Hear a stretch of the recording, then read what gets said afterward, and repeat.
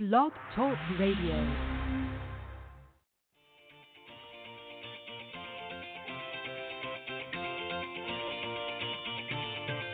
Good evening and welcome to Golf Talk Live. I'm your host, Ted Odorico, broadcasting live every Thursday, 6 to 8 p.m. Central from Panama City Beach, Florida, home of the world's most beautiful beaches. I want to take this opportunity to thank everyone for joining me on my weekly broadcast. Every week, I'll feature some of the best instructors, coaches, authors, and entrepreneurs in the golf business today. I begin with a great discussion on Coach's Corner, followed by an insightful interview with my special guest. So let's get started by introducing tonight's Coach's Corner panel.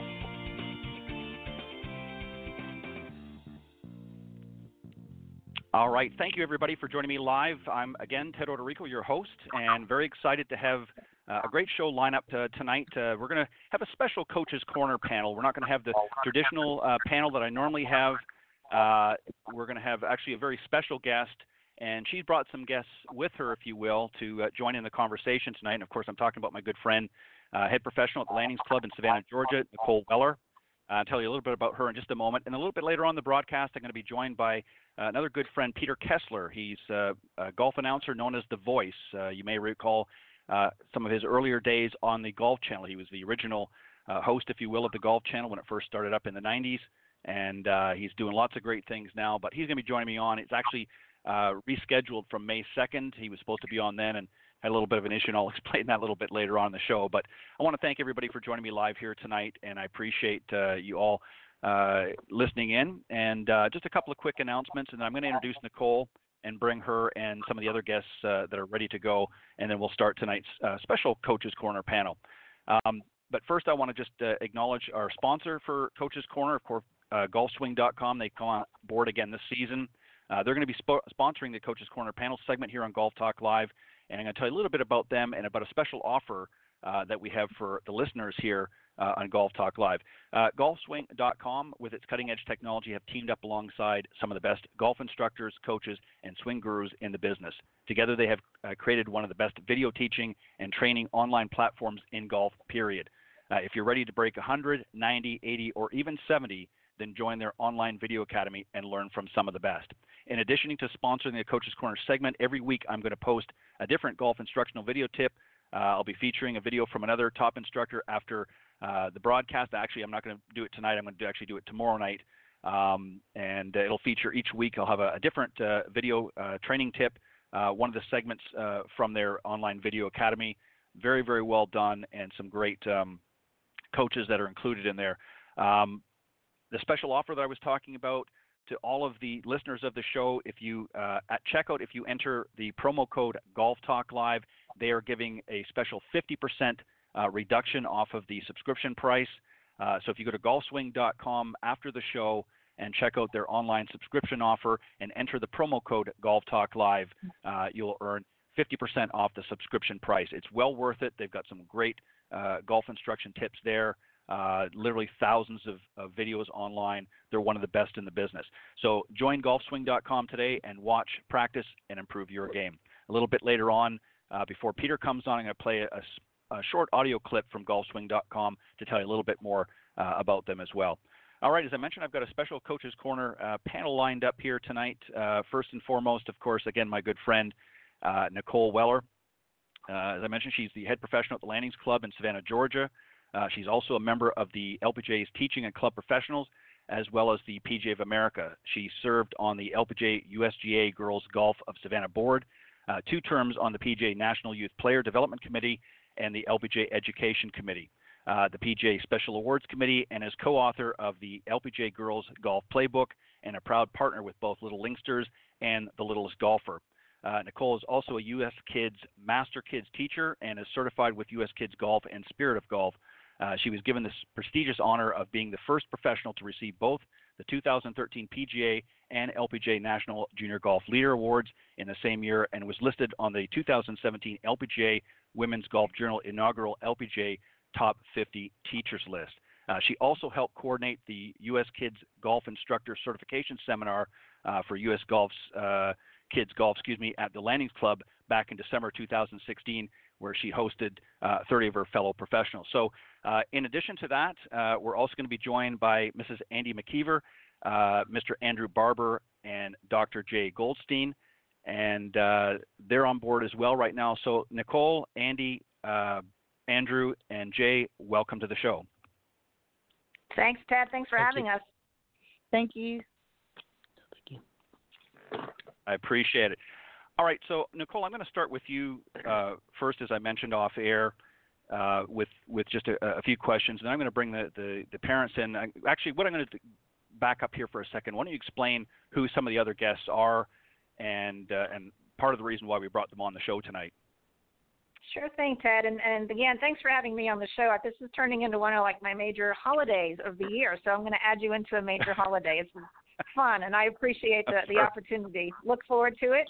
And joined by three of our very special youth golf parents. Andy and Jay and Andrew are all parents of youth golfers who play at the Landings Club, and they support a lot of our programming, but also kind of help us shape it. So their comments and their ideas help us kind of direct where we want to go, because as staff, we usually have ideas, but it's really about a team effort. And so their kids are playing in a lot of events. Some are national, some are local, and it's just really neat to see their involvement and their enthusiasm, and they're like family. So we really appreciate them being here and sharing their thoughts on what it's like to be a parent, maneuvering through the world of youth sports, doing everything else they do in life. Right. And again, thank you guys for joining us tonight as well. I appreciate, and we're looking forward to some of your thoughts and input into the show as well. I think one of the things, Nicole, and you hit it right on the head, is, it's sort of a navigation, if you will, in the sporting world for parents. Their children have different hobbies and interests, golf, of course, being one of them in this particular case. And there's a lot of a juggling act, if you will. We're going to talk about that in a few minutes. But first, I want you just to explain a little bit about some of the programs that you offer, that maybe some of their children are involved with, just as an example, just so that the other parents that might be listening to the show tonight get a kind of an overall flavor of what it is that you're talking about. Okay, sure. Well, we do several different programs throughout the club, and we try to involve play, and we try to involve education and give the kids a chance to get out and do a lot of things. So we have a 6-week spring and a 6-week fall youth academy designed for the kids who are playing more of like the PGA Junior League and maybe playing in some local, state, and national tournaments, just so they can get out, keep playing, and compete against each other in that venue and keep their energies up. We have a summer youth golf academy that lasts for a week. We're about to do a drive chip putt practice for anybody who wants to get ready to compete in the local qualifier. And we try to do things throughout the year to pepper in, like we tried our first Ryder Cup Invitational, and we had a qualifier for 2 spots.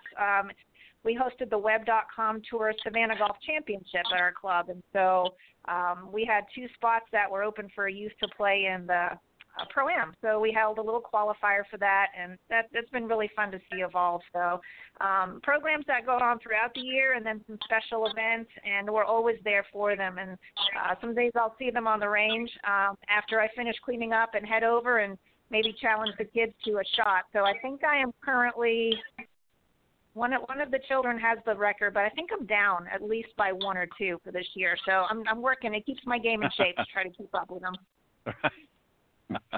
Yeah, I can imagine it does. Well said. Thank you, Nicole. Nicole, I want to ask you something as well, because just to clarify this, because the age range obviously can vary, but in a lot of cases, you're talking about very, very young children. We're not necessarily talking about, 12 and 13 and up years of age. In many cases, some of the kids that you've worked with are much younger than that. So, what do you do to sort of keep their interest? Because as I'm sure the parents will concur, they can get distracted very easy. So how do you find a balance of keeping them engaged and keeping it fun and interesting at a young age? And just give it an idea of some of the age groups that you're working with. Sure, and especially with what's come out with, inspired through PGA with the new ADM model, American Development Model, and it gives the professionals and the industry a really great idea of what's appropriate at what age. So we're always looking to advance, and we're going to look at our age groups and see that we're kind of in line with what research has designed for when's too young for competition and when's a good time to do this and that. So the guests who are on, their children are pretty much 8 to, I would say, 11 or 12, 13-ish, so in that age group. But I work with 2 to 3s, 4 to 5, 6 to 12, 6 to 10, depending on the program, and then older. So we group them in that way. But, anything 5 or 6 and younger, no serious competition at all, not recommended at all. The kids are just not ready for that. Maybe developmentally, physically, they can, but cognitively, socially, not a good thing to have, the big rewards and the trophies and this and that. So we do more of team events and, especially as they start with a little bit of competition like PGA Junior League. That's a little bit more of a recreational competition, just getting them started. And then as they get into the other divisions and maybe going to U.S. Kids local events or, some of the city and state and the nationals, trying to help support them, with individual lessons or opportunities like the academy so they can keep their skills sharp. Right.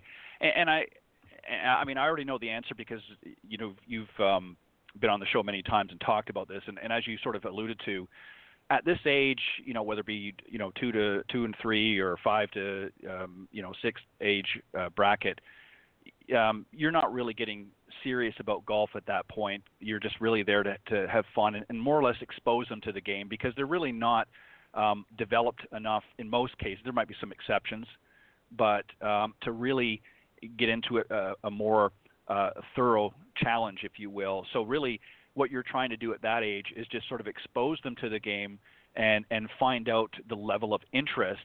And then obviously as they progress through the different programs, then you get a little bit more involved. Is that pretty accurate, do you think?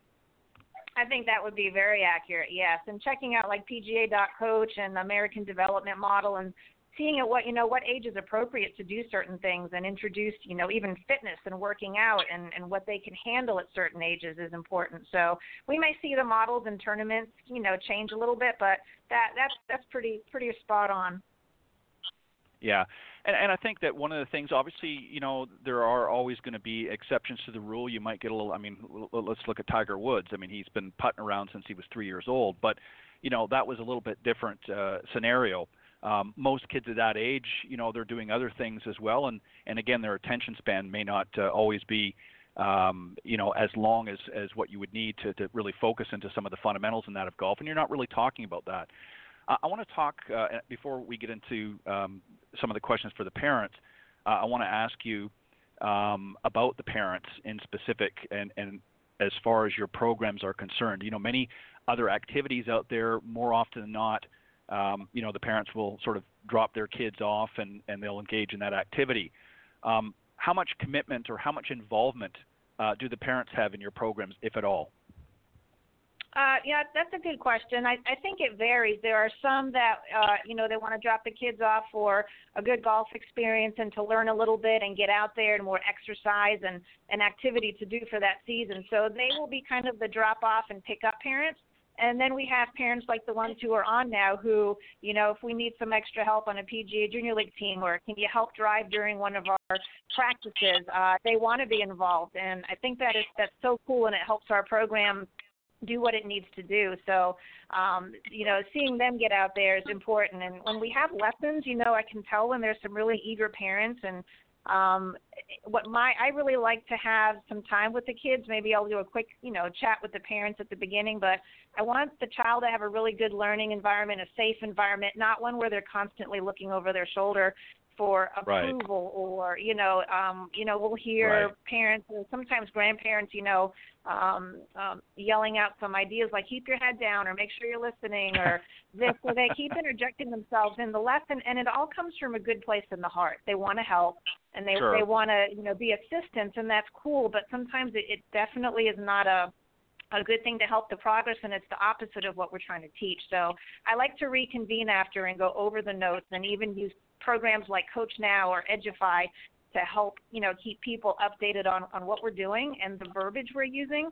So I know some of the students that are on, actually everybody who's on tonight knows that app. So hopefully it's helpful to keep everybody on the same page. But like you were mentioning with young children, there's so much research on burnout and early injuries. Right. And, golf is a one-sided sport. So, you have to train different things. You should be doing different sports. You want to develop the children as an athlete and then apply it to golf. So it's really important not to overdo it. And just because we see potential in a child, we have to figure out what is their pace. And like Kate, whose dad's on tonight, she, you put her down and watch her go. And we're seeing like Hunter and Noah start exploding with what they're doing and their scores. And they kind of come out at their time, and it's just neat to see. And EA and Lawson are doing a wonderful job with Junior League. I think their third season. So they're really all pitching in at different levels. Yeah, and I think it's important to and I know it's sometimes, for the parents, they want to be involved and they want to, as you said, that it comes from a good place in the heart.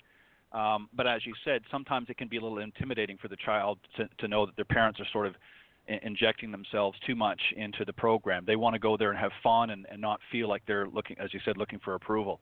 I want to ask the parents something, and I'm going to go ladies first. Andy, I'm going to start with you if you don't mind, and then Jay, and then Andrew. It's essentially the same question for each of you, and that is, as Nicole and I have just mentioned, there's a lot of other activities out there.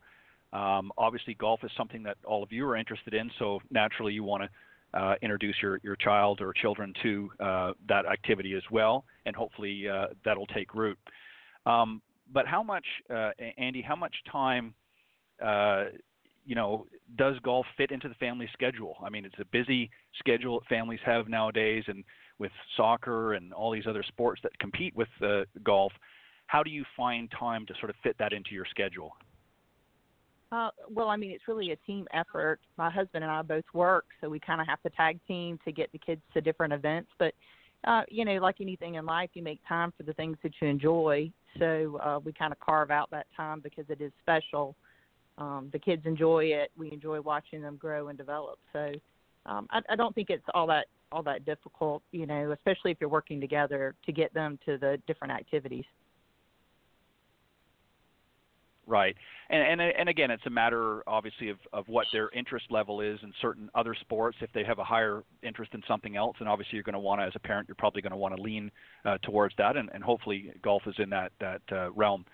Jay, what about yourself with your children? Obviously, golf is something that I'm assuming that you enjoy playing, and you would like to see your kids, be involved in that.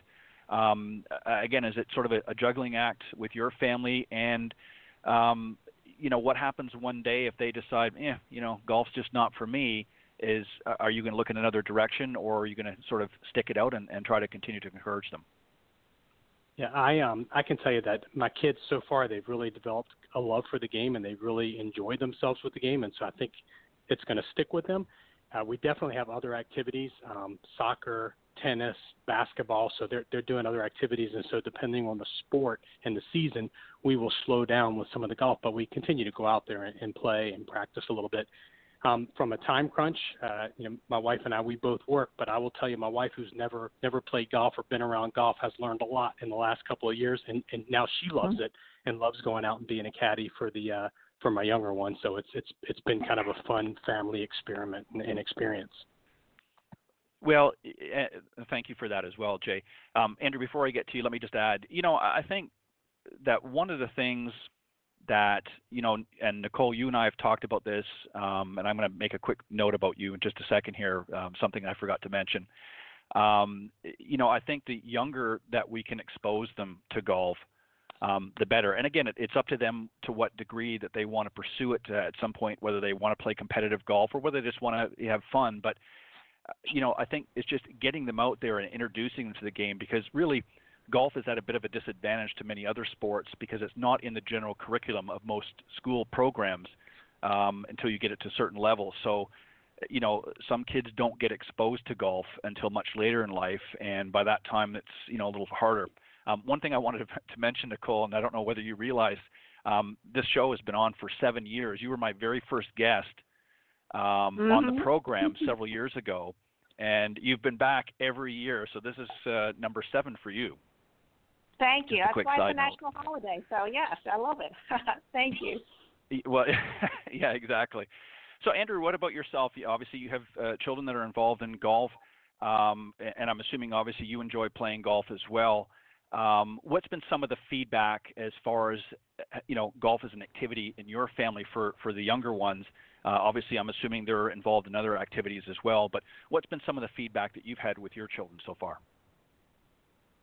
Well, I have a daughter who plays a lot of golf and a son who plays zero golf. So we find that she makes time for golf every day, just about. And if we can't take her to the golf course, she'll load her clubs up on her little bike tow cart and ride her bike to the golf course by herself. So, we do our best to take her to events and tournaments and things like that. But, she has her own motivation and will get herself to the golf course as much as she can.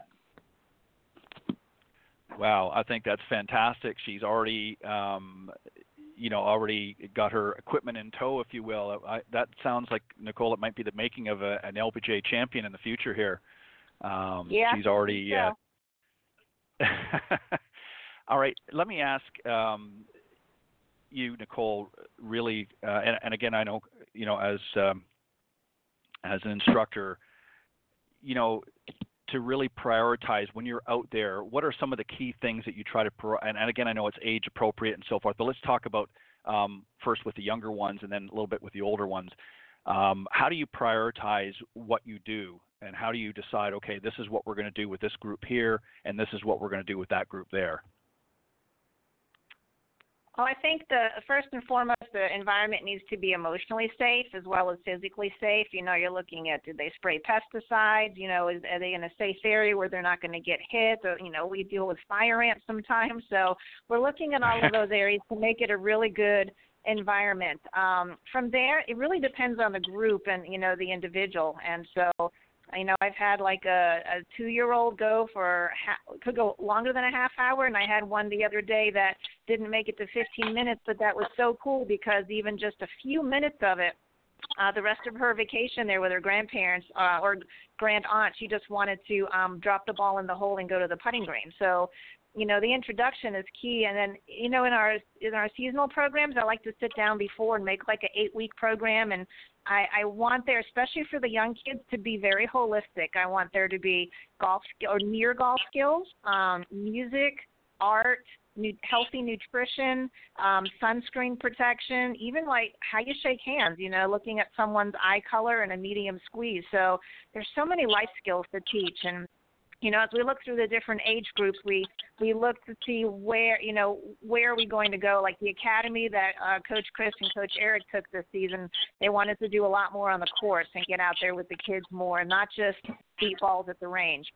So you start with introduction, then you get into skill building, and then more of the application of it. And especially as the kids get older, I think it's really cool to involve them in the decision. So you may have an idea like, all right, I want to do some pitching. We're going to work with some speed control drills and getting the ball to stop or check or roll, but then getting them involved in the game. And they kind of take it and they create it, and they may create it in ways that you've not seen or thought of.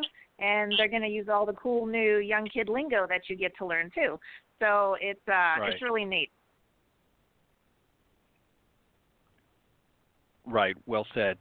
I want to ask you, I know you touched on this, Nicole, a little bit in the beginning, but I just want to get into it a little bit deeper, and then I'm going to go back to the parents, and I want them not to answer this specifically, but I'm going to generalize a little bit. You talk about in situations where sometimes the parents might get a little bit too involved and sometimes overdo it with getting too involved in the programs or getting too involved in how the development, and I'm talking about golf development of the child, and sometimes that can be a hindrance. Whereas there's also situations, as you mentioned, where the parents are a little bit more laid back and sort of let the kids, unfold and develop naturally.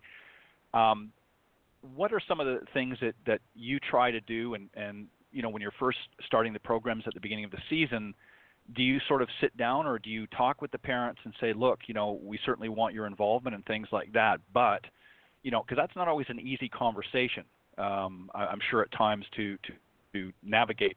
So how do you handle situations like that? Well, like with our PGA Junior League team, we did not have a big parent meeting this year, but most of the kids on the team this year, they've been through the team other than I think 2. So we've gone through meetings in the past on the first day, and we really like working with Positive Coaching Alliance that we learned through the U.S. Kids certification. And we live it and breathe it, and all the programs in there, like having a mistake ritual or the Elm Tree, where we focus more on the mastery versus the scoreboard, honoring the roots of the game, those types of things. And actually, they made it kind of nice for us as coaches to go, when you talk to a group, you're going to say, here's what we offer. Here's our culture, and here's how we do that. And, we even had the kids kind of do a little skit on what's it like for a kid to be the parent, and we kind of reversed the roles, and that was kind of fun to see. So, and even in individual lessons, I'll remind them several times, like, well, here's how we're going to do this. Or even in a 2 to 3-year-old class, I'll talk to the parent and say, here's how we're going to go. So we're kind of pulling them through so they understand the lingo as well. And there will always be a couple of parents, that even though I say I don't mind if a 2 or 3-year-old has a reverse grip, or they're holding it with one hand, or they're having a split grip, they will still peel the kids' hands off and put them on in what they think is the adult correct way. So I do as much reminding as I can, as appropriately as I can. And we'll also follow up with, weekly reminders on some of the, 8-week programs. In our Edufy, I do a card talk. So for our ages 2 to 3, 4 to 5, and 6 to 9, the parents get a little reminder of what we did each week. So hopefully they have a chance to read it. I know they get inundated with a lot of things, but we try to remind them through that, and just gentle reminders to sneak them in there. Yeah, and it is a balancing act, because obviously, especially when you're dealing with the little ones, the parents do want to kind of be involved, and it's good that you have a program set up where they're sort of getting educated along the route as well as their child, and they're getting some good, solid feedback. All right, I want to go back to the parents and sort of keeping on this theme for a little bit, but I'm going to sort of massage, as I said, the question a little bit for you guys. And this time I'm going to start with Andrew, and then I'm going to go to Jay, and then to Andy to sort of round it out. But Andrew, what I want to ask you as a parent, maybe a lot of times you're able to be there for some of the different teaching and so forth, and maybe there's times for whether it be work restrictions or whatever, you're not able to make it. But obviously you get a lot of the feedback. How do you find, from your standpoint, a balancing act that you don't, you want to be involved, but you don't want to be over-involved to the point where it's counterproductive to the coaching? Right. Well, I mean, Kate's been with Nicole for, I guess, about 6 years now, and I trust her wholeheartedly. So I don't have I usually will either drop Kate off or I'll go hit balls myself somewhere else. So I'm not necessarily around during the coaching. But, one of the things that's nice about golf is that, during tournaments that you can caddy for your child and things like that you're out there with them. So you have, life lesson moments rather than, just sitting in a bleachers and watching them, perform their sport. So I think that is pretty unique about golf, and gives you the chance to, tell stories and talk about anything else also. So. Yeah, and I think that's good. I think it's it's good to be involved in that. But as Nicole mentioned, that you have to sort of step back a little bit. Jay, I'm going to massage it just a little bit more. Obviously there's situations where you've played I'm sure considerably longer than your children have played, so you have a certain ingrained knowledge of how the game is played. But there's obviously going to be situations where maybe your children might come home and say, well, we've been working on this, or we've been working on that, and it may be different than what your understanding is. Do you try to inject your thoughts or differences, if you will, or do you sort of let things be as they are and then maybe have a discussion with Nicole or whoever else is involved at a later point if you have a disagreement. Yep. I will tell you through the years, and my kids have been taking lessons with Nicole and been around Nicole for probably about 5 or 6 years themselves. I will tell you that my involvement and my energy kind of waxes and wanes a little bit because you get this overzealous parent and you're so ready to get them, and I can tell you there was a time when my kid was 6 and I was so excited to get him on the golf course. We started taking lessons, and one day we went and we were hitting balls out of a sand trap. And after about 3 minutes, my kid, instead of hitting balls, decided he wanted to just kind of get in the sand and rake it and play in it. And I said to Nicole, God, this is so frustrating. And Nicole said, Jay, this is not supposed to be frustrating. The exposure, let him rake the trap, let him get in the trap, let him hang out in the trap, right. And don't let it frustrate you. Instead of, you're feeling like you have to hit balls, because what that does is that just exposes them to the game, and they look and they're seeing it. And I took that. That was a valuable lesson to me in the early stages of working with Nicole. Not to be that energetic and overzealous parent. I'll tell you, having lessons with Nicole, sometimes I'll walk over to her and say, he's not doing this right, and she like kind of smiles at me and understands that I'm trying to get him to have a better score there. But what we do is I release my kids to Nicole. They have a lesson. I don't go anywhere near them, and then afterwards, either through Coach Now or Edufy or just at the end of the lesson, she'll come over to me and she'll tell me different lessons that she wants me to work on with them until the next lesson. And I feel like that's been very valuable. So I don't actively get involved. I'm not standing over there. I'm not trying to get the approval. I stay way away. And that system's worked really well for me and my kids in working with Nicole. Again, well said.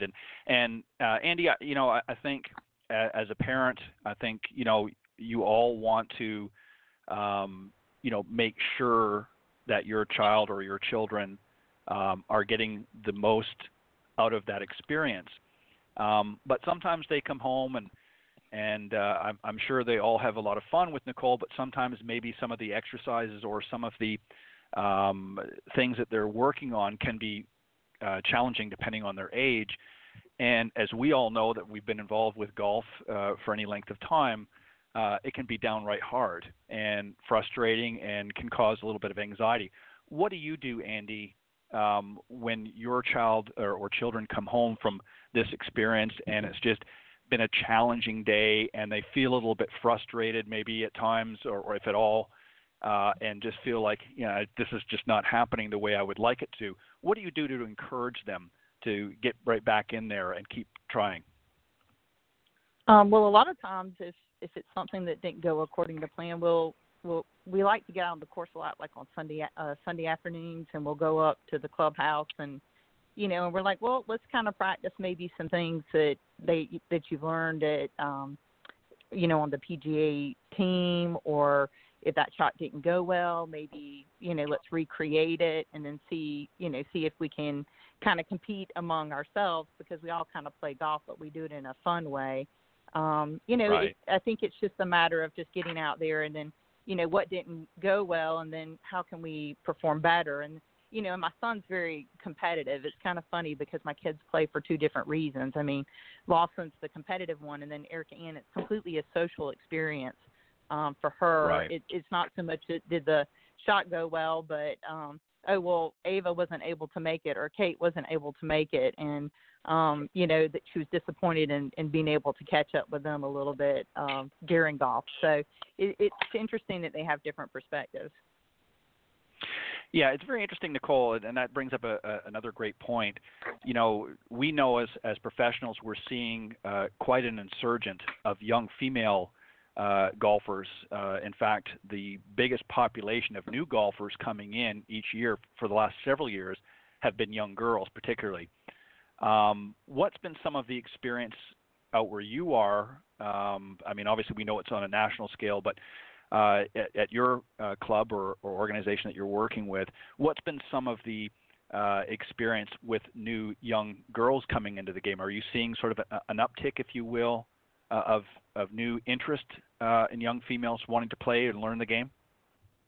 Yeah, that's a really good question. We have a LPGA USGA girls golf program, and our program at the club actually it waxes and wanes. So right now we're kind of in a little off period, so I'm hoping to get that growing again. We have a lot of different things that our membership does, and with all the activities, trying to find the right day and whatnot. So, we've had up to like 20, 23 girls on the roster, and then we've had, down to just a couple that can show. So I think finding, the best days and times and actually having like an ambassador, like a parents ambassador who helps you to grow that program is key. In Knoxville, I inherited a program with 25 girls, and we grew it to almost 80 before I left. So it is really fun to see that. And there'll be girls that come in and want to try golf.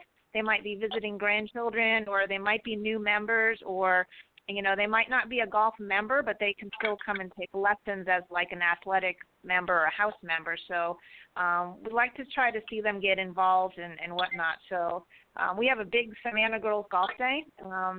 That's our September event, and it's really fun to usually see anywhere from, 40 to 70 girls on that one day. And they come in from the local area, and a lot of them are Girl Scouts or Girls on the Run. So the LPGA has done a super job getting that program going.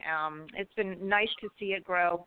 Sandy LeBeau started it in Phoenix, I think in 2002 or years ago, and so she did a great job with that. But it's been great to see the girls going. And we had a Golf Channel story a couple years ago, and it was nice to see, the involvement and how they portrayed that. So it's been cool to see. So hopefully we'll get our program up and going again and get the girls involved. So love seeing them out there. In fact, Kate, EA, and Ava are going to play something I call 9 with Nicole. So in the summer I do 9 holes with some girls, and we're going to have a great match next week. So that'll be fun.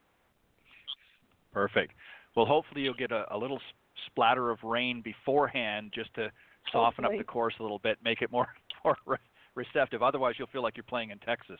I want to ask another quick question, all the parents, again, and I'll start from the top like I did earlier with Andy, and then Jay, and then we'll finish up with Andrew. What has been, Andy, for you thus far the biggest challenge with this golf experience with your youngsters playing? What's been the biggest challenge for you? Well, I guess I would have to say it's probably, how involved do they want to be or not involved, and I agree with some of the previous statements that, it just depends on the season. And so you want them to continue to stay engaged. It's such a wonderful lifelong sport that, you kind of have to read your children a little bit and know, when to let them kind of make, call the shots on, I want to do this and this particular time, or maybe I want to step back and just focus on playing with the team instead of doing individual competitions like drive, chip, and putt. So I think it's just a matter of letting them kind of fill out the sport a little bit and decide how much they want to be involved in, or if they just want to be more socially involved, a little bit lighter. Right. Jay, what about yourself? Pretty much concur with what Andy has said. Any other challenges that you found thus far? I would definitely say the sometimes it waxes and wanes in the years of how actively involved and how much they want to play. I think that one of the biggest issues for us is when they get really actively involved. It's time. You brought that up earlier in the segment. Sometimes it's just they want to get out, they want to do this, they want to go to this tournament, they want to go play, and there's only so many hours in the week that my wife and I have the availability to take them to different places. So we kind of have to pick and choose and try and temper that a little bit with them. But it's exciting when they have that momentum and they want to play. So you want to kind of push forward with it, but also you just got to try and find a way to get them to where they need to go. Yeah, and obviously time is a big issue for, I'm sure, a lot of folks, as we mentioned in the beginning. With so many other activities, not just sports activities, but just other life activities, if you will, or unexpected things come up. Sometimes that can take away from the activities that we want. Andrew, what about yourself? Again, do you sort of pretty much concur with what's been said so far as some of the challenges that you found thus far, or maybe you have some other thoughts? No, I have to agree with both Andy and Jay on that. I think just prioritizing time and tournaments and practice time and things like that, and with school and other things that we have to do is the biggest challenge for sure. I want to ask and again, give each of you. So Andrew, I'm going to go back, reverse the order, and then I'm going to let the three of you go, and then I'm going to finish up the segment with Nicole. But obviously, we've got some parents listening tonight. So Andrew, Jay, and then Andy. I just again, very quick thoughts. If you were wanting to give some advice to parents that maybe don't have their child in a golf program, what advice would you do, or would you give them rather, on how to get involved, or maybe they're kind of sitting on the fence, if you will. What would you say to them? I think that you just have to let the kids try it, and they have to, love it and really want to do it. Having one kid that likes golf or loves golf and one that doesn't is a bit of a challenge for us, and so we've tried to introduce it to him lots of different ways, and he just is not interested, so we drop it. So if they don't have an interest or a love for it, it's not something that you can fight. So you have to introduce it and hope that they take to it and then let it go from there. Right. Well said. Jay, I'm sure every parent, sort of fantasizes that they've got the next, PGA or LPGA superstar in their midst, and they want to get them out there and see what they can, mix it up with others in their age group. What advice would you give to parents in a case like that, where, we touched about it a little bit earlier about being a little bit too assertive or too aggressive in getting them out there? But what advice would you have for parents that maybe are in a situation where they think they've got the next rising star? What would you say to them? I would say I think that's probably the hardest part about being a parent, when you feel like you're onto something and your kids are in love and they seem to be progressing. And I would say expose them to the game, and definitely don't put too much pressure on them, because I think the pressure is going to actually drive them away from wanting to play golf versus just trying to make it fun. And I would think that's probably been one of the greatest things that Nicole's kind of taught me through the years is, just try and make it fun for your children. And we go back to that. We were recently in a tournament where we were kind of struggling, and we were in the lead, but we started struggling. And I just looked at him and I said, let's just have fun. Let's just smile and have fun. It doesn't matter, And we started to smile, and it took all the pressure off. And that's kind of what it's all about. So I think expose your child to the game, and then just let it be fun, and don't put too much pressure on them. And I think everything will come to them. I agree. Well said. And Andy, any final thoughts from your standpoint? You obviously have a young girl, and that involved in the sport. And for those out there that maybe have a young daughter that hasn't been exposed, and we obviously want to expose them to golf, and we know from playing and being involved in it, some of the life lessons that can be learned. If there's some parents out there that maybe particularly have a child in general, but particularly a young girl that has not really been involved in golf, what would you say to them? Well, exactly what I said previously, that, allow them to embrace it, what they enjoy about the sport. I mean, both of my children were introduced through, working with Nicole through camps in the summer starting early at the age of 4. But like I said, they took different paths, and my daughter just loves it because of the social aspect, to be able to have conversations and really develop those friendships on the course while enjoying being outdoors. So I think just kind of encourage the things that they love about it. I couldn't agree more. Well said. Well, Andy and Jay and Andrew, I want to thank you very much for joining Nicole and I on the special Coaches Corner panel. It's been very interesting to get a parent's perspective, on golf, because a lot of times, and one of the reasons I asked specifically the questions I did is because I think sometimes parents don't realize that their involvement is twofold. It can be detrimental if it's too much or too aggressive, and if there's not enough, as Nicole pointed out, if they're looking for approval, sometimes it can have an adverse effect as well. So it's very important the role that parents play with their children, and sometimes you just have to kind of let them go and give them a nudge and encouragement, but then you have to step back as well. But I think you guys have done a fantastic job from what I understand from our discussion tonight, and I hope you continue to enjoy that journey with your children. And who knows where we may end up down the road. We may be watching one of them or more on television, battling it out with some of the professionals. So Andy, Jay, and Andrew, thank you very much for joining us tonight. Thank you so much. Sure. Thanks. Thank you all. We'll see you this week. Thank you. Bye-bye. We appreciate it. All right.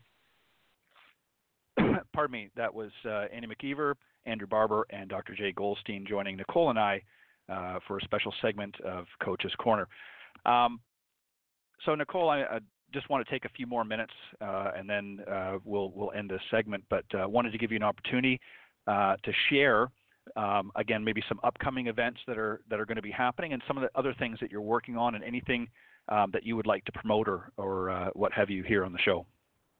Oh gosh, that's a good question. So we, of course, I'm trying to think, where do I start? But at the club, we work with our members and their sponsored guests, and always looking to see what's coming up. So we have our summer programming coming up for us, and we do schools, and everybody has a lot of different ways to do their camps, but ours are basically a 4-day camp, Tuesday through Friday morning, and our 2 to 3-year-olds do a half hour the first 3 mornings.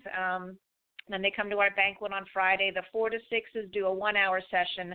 And then the older 7 to 17s do a 2-hour session. And then on Friday afternoon, the olders will play a 9-hole scramble, and the youngers will play a 5-hole scramble. And then we have a celebration banquet. So I find that in a lot of our programming, it's really cool to overlap the timing. It's helped. I've been looking at separating the time so I could teach more groups, but the parents like when I have staff that can be at different groups at the same time, because it helps them to drop off the kids and then pick them up. So that's a big thing for parents, is the timing. So, I like to overlap and do that so we don't have too many sideline siblings that are just waiting and whatnot. So, but we have camps coming up, drive, chip, and putt practice, youth academy, like the advanced camp.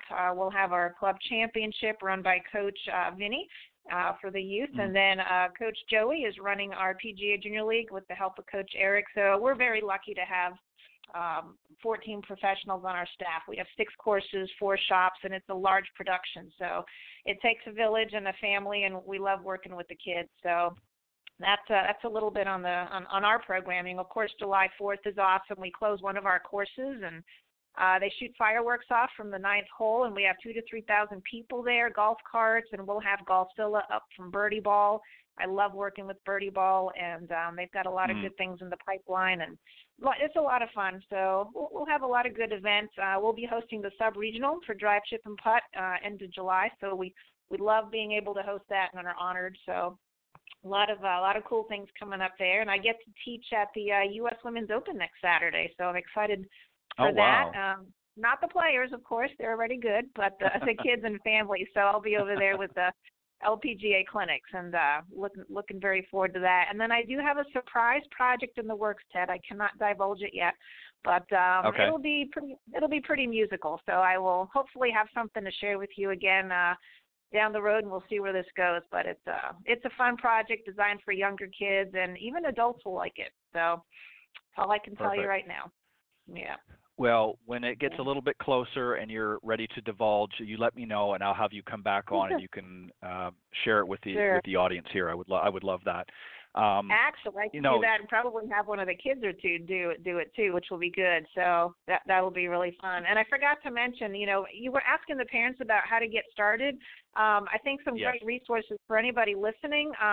Go to the U.S. Kids Golf website, and they have a Find a Teacher page, and there's some wonderful coaches around the country and the world. They are international. That's a really great way to check with them. And then for the ages 2 to 5, Kate Tempesta, of course, you know Kate. She's a rock star and one of the best in the industry, and really going strong now with her birdie basics. And she's located out of New York City, but has a lot of coaches that are starting to work around the country with her product and her philosophy. And then Little Golf Train that Dr. Patricia Donnelly is now running has some wonderful information for coaches on the background of how kids are at that age and the theories behind it. So a lot of cool resources there. Yeah, it's funny that you mentioned Kate. The last time I had her on the show, she talked about going to Central Park and doing a lot of great activities. And I thought, man, she's got a great job up in New York. She doesn't even have to go to a golf course. She can go to a beautiful park like Central Park and get the kids engaged in different activities and still teach them a little bit about golf at the same time. So, yeah, she's definitely a rock star. Nicole, it obviously takes, I think, a special person to do really what you do. I mean, you're not just a golf professional, but you're really a great role model for so many others in the industry, because you've really, and I know you teach others as well, but you've really, in my mind, are also one of the premium coaches in the country, in working with youngsters like that, because you've taken a very a different approach. I don't think, not everybody can do what you do. There's a lot of great instructors out there. There's a lot of great teachers all over the place, but it takes a special skill set to be able to come up with some of the ideas that you have over the years and to be able to do what you do. So kudos to you and your staff. Thank you so much. That means a lot. I appreciate it.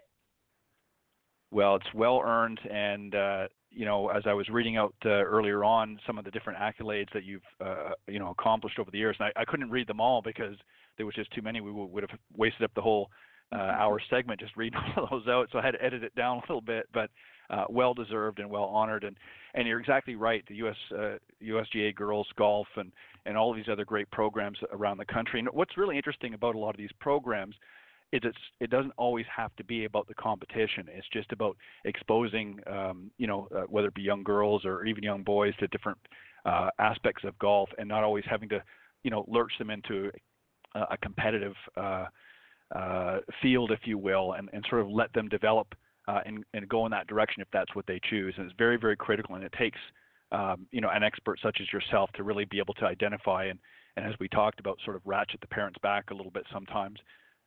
So they don't get too assertive. But great stuff. So if anyone wants to reach out to you, Nicole, what's the best way to do it? Great question. Through Facebook Messenger would be great. My business page is Stick to Sports, and I'll do a lot of postings there on some of the activities of pictures and videos. So that's a great way to reach me.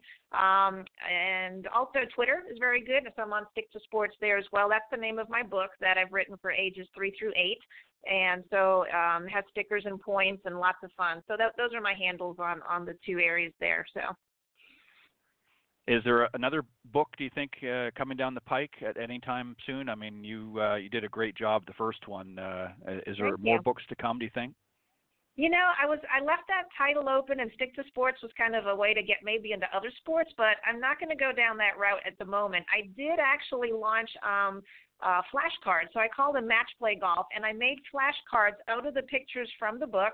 So in a deck, there's 10 different pictures. It could be a flag stick or a child doing an exercise or a ball or an iron, and I made 2 of them. So once they learn the terms, then they put all the cards down upside down and play like the matching game. So that's out there as well, and those are really fun. And then what I'm coming out with, maybe launching again early next year, is in line with this, but it'll kind of tie things in very, very nicely. So not a book at the moment, but I'll certainly let you know if anything comes down the pipeline. All right, I want a copy if you do. Well, right, Nicole, as always, thank you very much for coming on. It's always a pleasure. And as I mentioned a little while ago, you were my very first official guest here on Golf Talk Live 7 short years ago. I'm still working at it, and I appreciate it very much. And I've enjoyed having you come back each and every year, and I hope you'll continue to do so. We'll literally make a holiday of it. But I want to wish you and Ty, your husband, all the best and much continued success. And I'm going to keep trying to figure a way to get him on this program one way or the other. But so if you're listening, Ty, beware. But I want to thank you very much, and I want you and your family to have a great Memorial weekend. And God bless, my dear. You do a fantastic job, and it's an honor and pleasure to have you be a guest on the show. And thank you for bringing the parents on as well. My pleasure, Ted. It's very much an honor, and I look so forward to it. So I hope to run into you this year, and thanks for having me on the show. I really love it.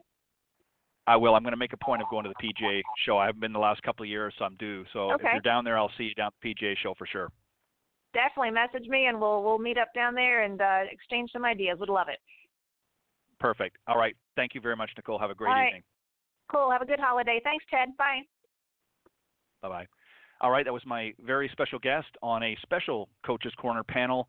The head professional at the Landings Club in Savannah, Georgia is where you'll find her. Of course, I'm talking about Nicole Weller, and you can find her on social media as well. So for you parents out there that are maybe interested in getting your children involved, you might want to reach out to Nicole, and even if she's not in your area, she can certainly direct you to some great teachers literally around the country through various networks, and also you can go to US Kids Golf as well, to their website, and find a teacher in your neck of the woods, if you will. But she's definitely a great resource, and just does a fantastic job with the programs out in Savannah. All right, before I introduce my special guest this evening, I want to remind everybody, of course, of a special promotion beginning tonight, actually. As I mentioned earlier, Coach's Corner panel is sponsored by golfswing.com, and they've very graciously offered a substantial discount, in fact 50% off their subscription website. They've got a great online video academy from some of the best golf teachers and instructors around that you can find. So if you go to golfswing.com after the show, and at the checkout, if you put in promo code Golf Talk Live, doesn't matter, it could be upper or lowercase, but just put Golf Talk Live, you will get 50% off the subscription price. So make sure you go to golfswing.com and enter promo code Golf Talk Live.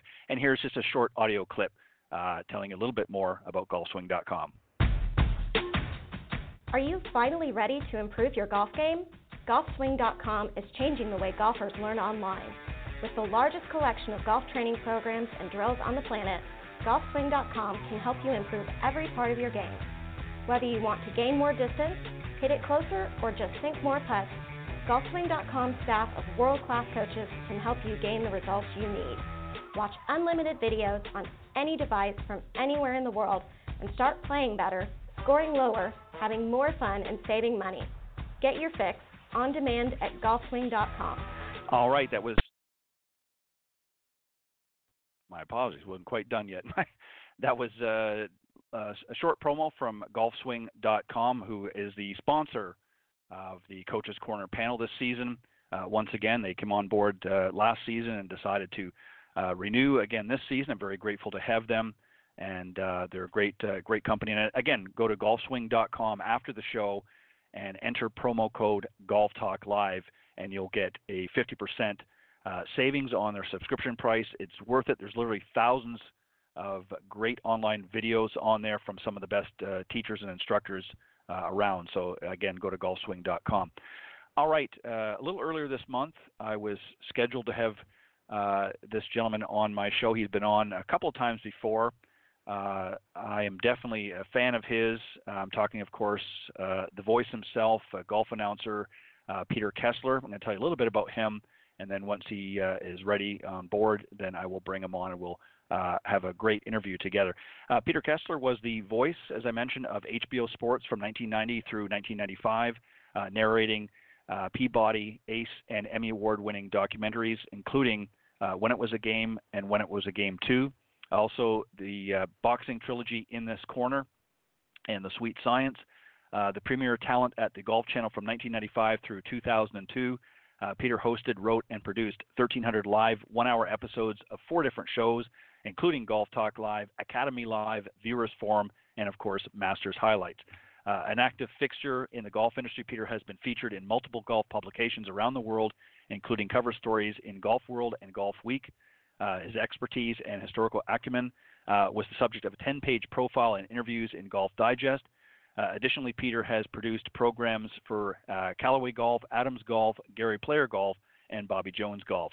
The first voice on the PGA Tour Network, Peter also wrote and hosted a daily show from 2005 through 2015, and his podcast on iTunes was rated the #1 golf podcast for 2014 and 15, and is continually sought for narration work. Peter has provided voiceover talent for American Express, the NBA, the USTA, and the Boys and Girls Club of America. And as I mentioned, his podcast called Reading the Break, it's a free podcast woven from the history of the game, hosted by masterful storyteller and renowned golf historian, Mr. Peter Kessler. So I will just wait for him to come on board, and we will make up for. And I will humbly apologize to Peter on air for my mishap the last time. He did not no-show for the program. It was my mistake, so I'm going to humbly apologize to Peter when he comes on board, and I'm looking forward to tonight's discussion. And don't forget to also join me on Tuesday mornings here on the blogtalkradio.com network for the Women of Golf, where, of course, my good friend LPGA professional Cindy Miller and I host and speak with some of the great young ladies on the Symetra Tour and others from the LPGA Tour as well, including teacher professionals and players, and a whole host of other great guests as well. So make sure you tune in to blogtalkradio.com/Women of Golf every Tuesday morning from 9 to 10 a.m. Eastern here on the blogtalkradio.com network. And at the end of this show, you'll hear some other ways, other avenues that you can check out this show, Golf Talk Live, and also the Women of Golf, as well as coming to the main network. So, as I said, I'm just waiting for Peter to come on board here in just a moment, and we'll begin tonight's discussion. Oh, and one other final note, my apologies, one other final note I wanted to mention as well, to go to, now I lost my train of thought, go to the blogtalkradio.com website, and again, type in whether it be Golf Talk Live or Women of Golf, and if you want to follow the program, if you click on follow, you will actually get a notification in the inbox of your email to let you know of upcoming shows and who's going to be on it. So if you want to get notified, that's a great way to do it. Just go to blogtalkradio.com and either /Golf Talk Live or /Women of Golf, either one, both shows. In fact, do both of them. And when you get to the main page, you just click follow. There's no cost, obviously they're free. And you'll get notification coming into the inbox of your email address that you provide. And you can get updates on the show as well, and notification of when new coming shows. This show, of course, airs live every Thursday evening from 6 to 8 p.m. Central here on the blogtalkradio.com network.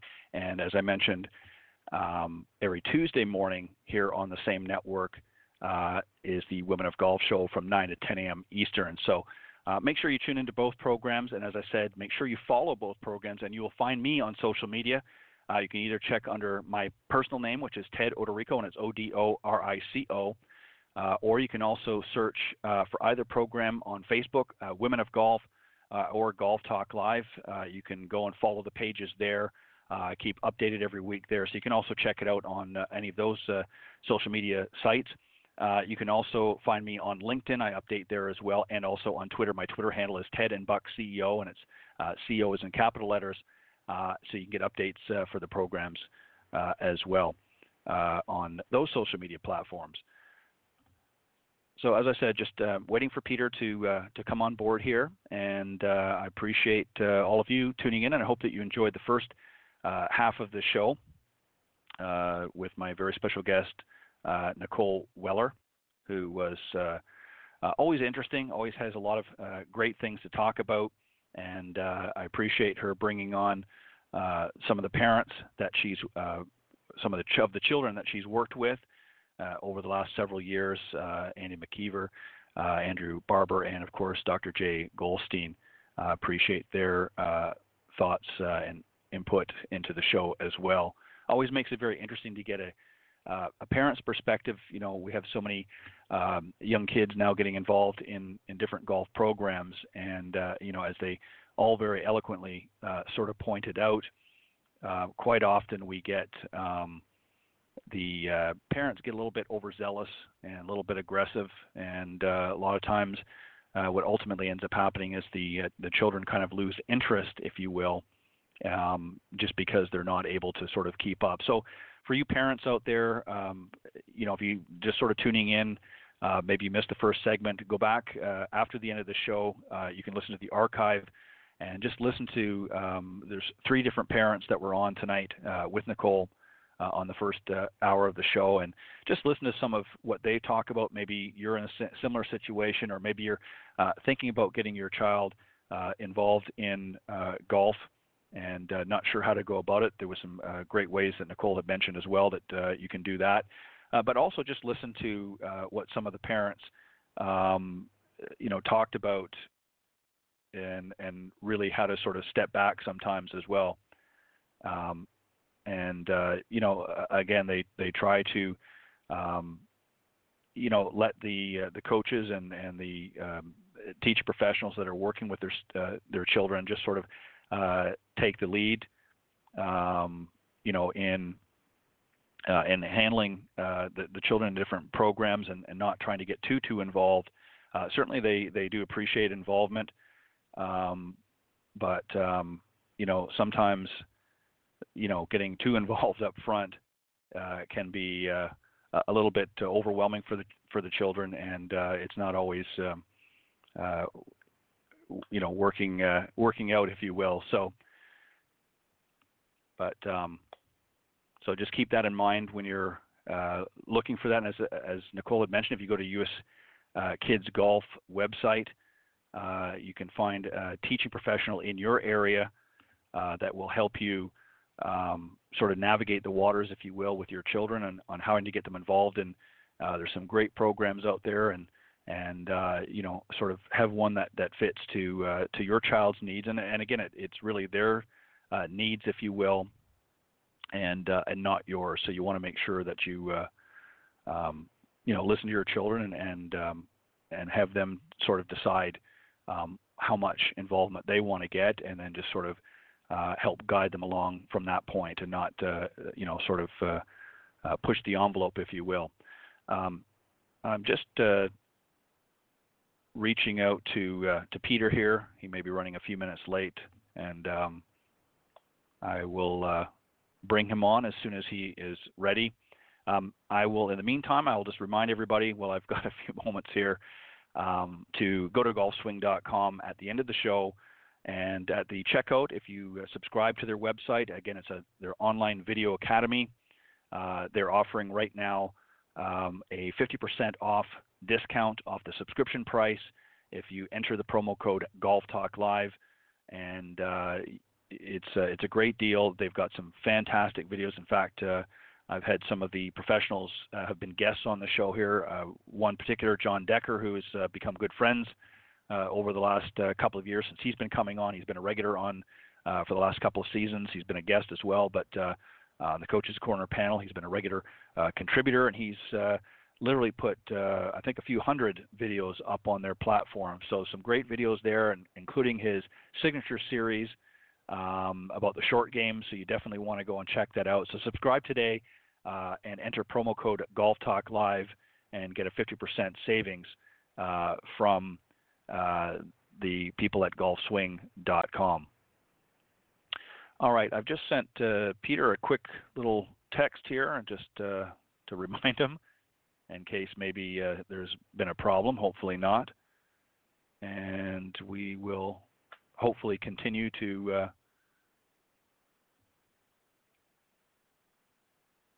I think what I'm going to do is I'm going to do this.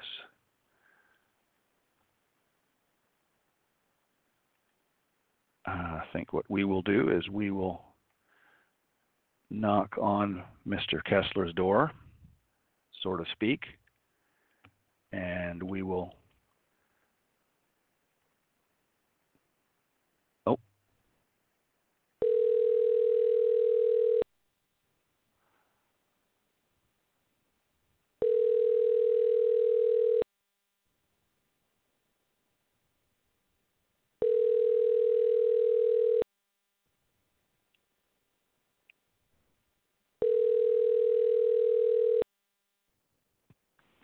Please leave a message and I'll call you back.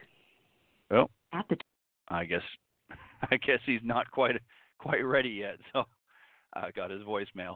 All right, we will wait for Peter to come on board, and hopefully everything's all right, and we won't have to reschedule. I actually spoke to him.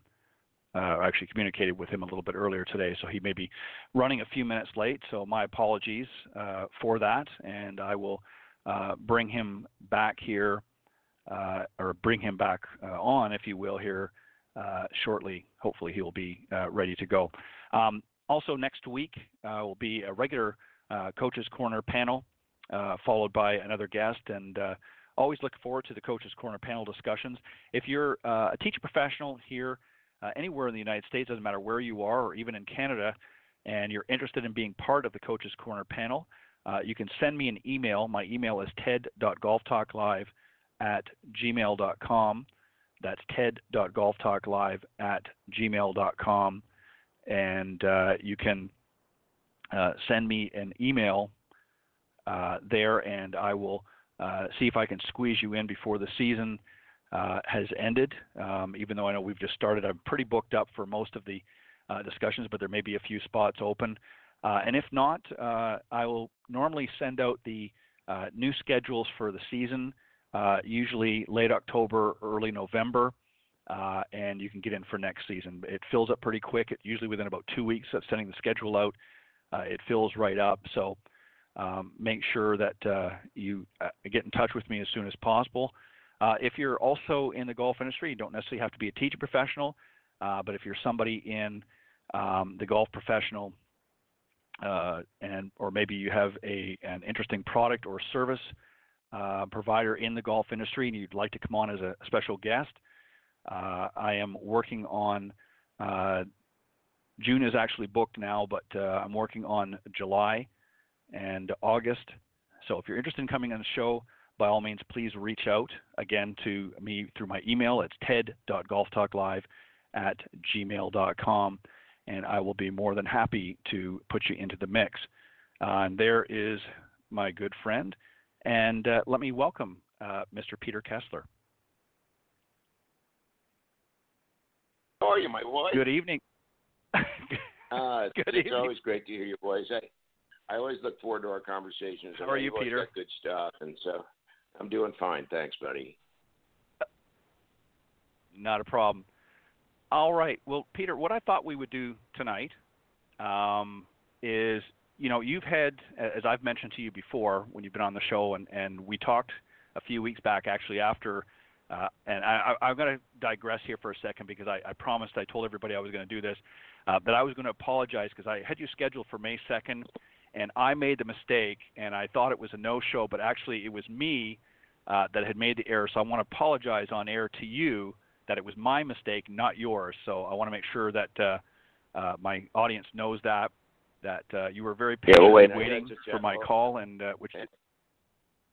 Hang on a second now. I just called you 11 minutes late because I wanted to hit the last few little chip shots into the basket, and then I went, oh, my God, it's time to call. So call it even, and off we go.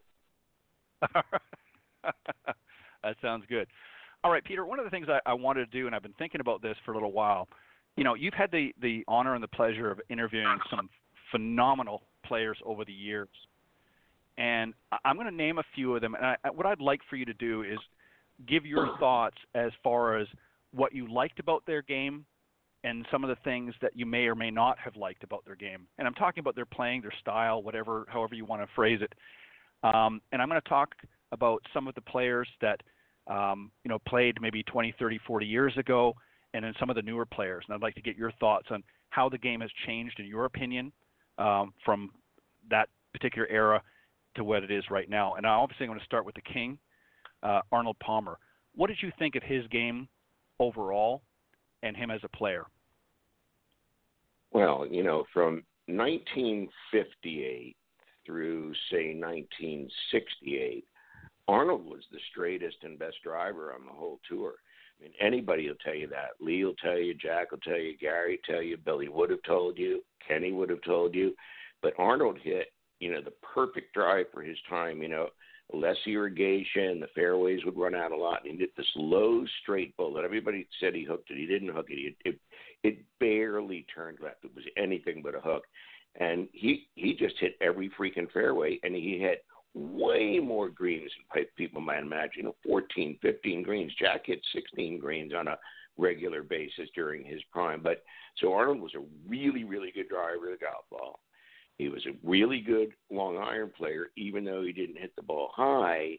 I remember I said to him one day, "So what did you do when you had to hit it high?" He said, "You think I did?" He said, "I hit it high." He said, "What do you think? I'm an idiot?"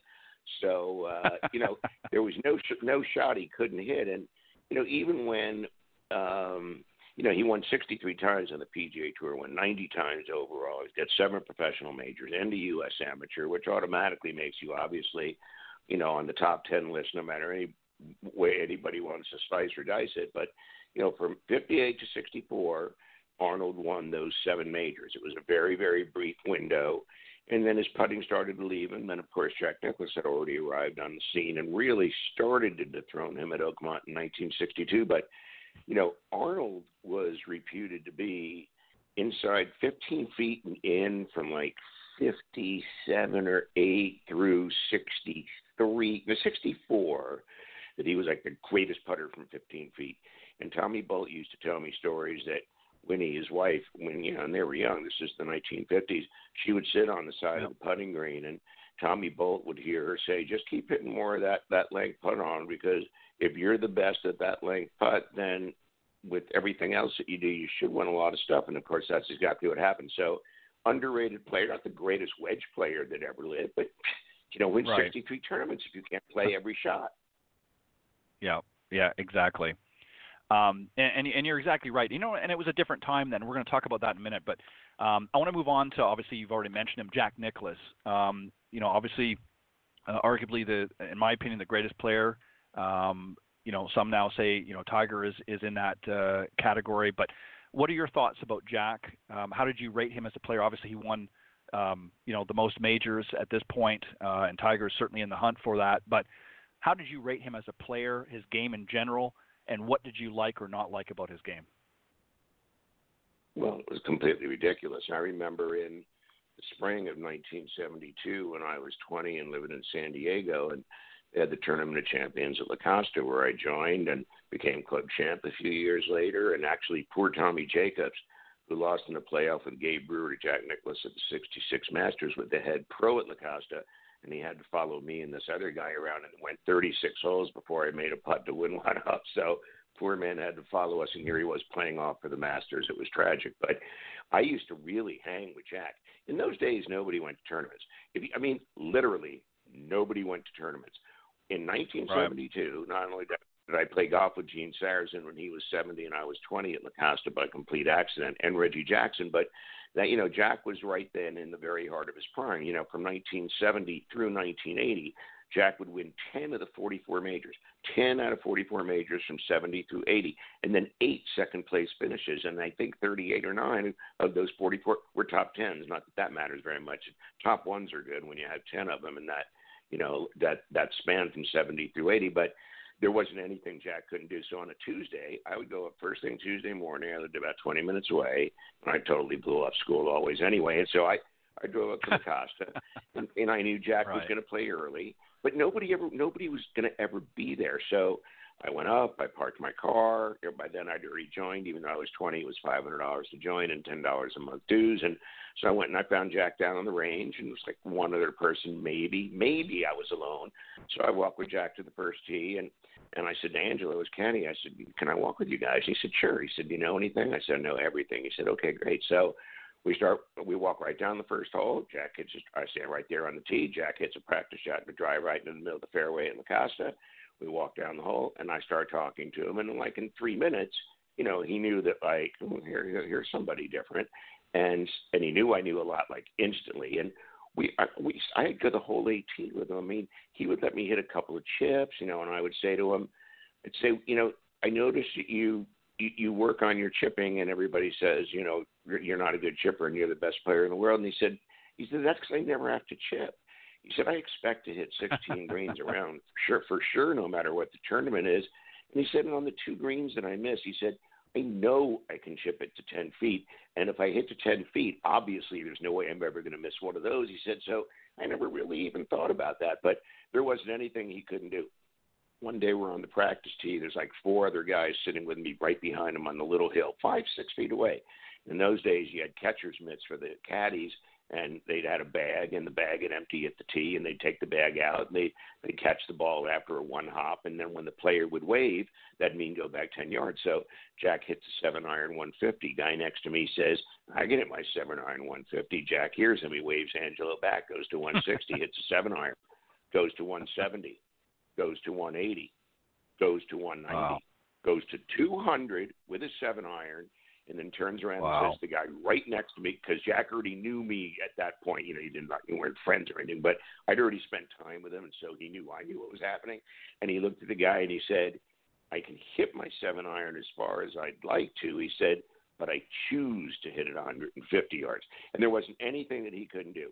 I mean, I saw him hit a million shots where he had to play bunker shots or trouble shots. It was, you don't win 20 majors if you can't play everything. So, his game was absolutely flawless. The business about the wedge stuff is only accurate in the sense that on a relative basis for the best player who ever lived, that may have been the part of his game with which he was able to at least take advantage of birdie opportunities should he have actually been seeking them. So the whole thing with the short game and Jack is nonsense. And he hit this ball. His ball fell to the right, 15 feet, I'd say. And his ball didn't go as high as you might think. It was not a line drive, but it wasn't way, way up in the air. His 1-iron went higher than his driver. It was kind of 3/4 height, and it would kind of bore through, whatever the air thing was, and then it would just gently fall to the right, not curve, it would fall to the right. Yeah, he was phenomenal. I saw him years ago at the Canadian Open, hitting that same bunker shot that Tiger hit. I forget what year that was, but Jack actually, Tiger, I believe, hit the 6-iron from that bunker, from that fairway bunker, and Jack actually hit a 4-iron from that very same bunker several years earlier. But he was just a phenomenal player. I enjoyed watching him, and it just was amazing what he did. I want to skip across the pond, if you will. Give you one last thought on Jack, which is this, just to show you how arrogant in a really good way he secretly was, because they all are. The really, really great ones, a lot of times they won't tell you. People like me, I say I'm the greatest all the time, like Muhammad Ali, like to say that for fun too, but Jack only does it sometimes. So one year in the Ryder Cup, he and Weiskopf are playing best ball, and they go to the first hole. Jack's got about 15 feet up the slope for birdie 3. Weiskopf is 10 feet from the hole on Jack's line, so he's going to get a great look at it. So Tom says to him, do you want me to move my marker? And Jack said, just pick it up. And Tom said, what do you mean? Jack said, just pick up your marker. Tom said, what do you mean? Jack said, rack your cue. There's no possible way that I could miss this putt. Weiskopf said, so I picked up my marker, and Jack knocked it in, and he looked at me like, what, are you kidding? So there you go.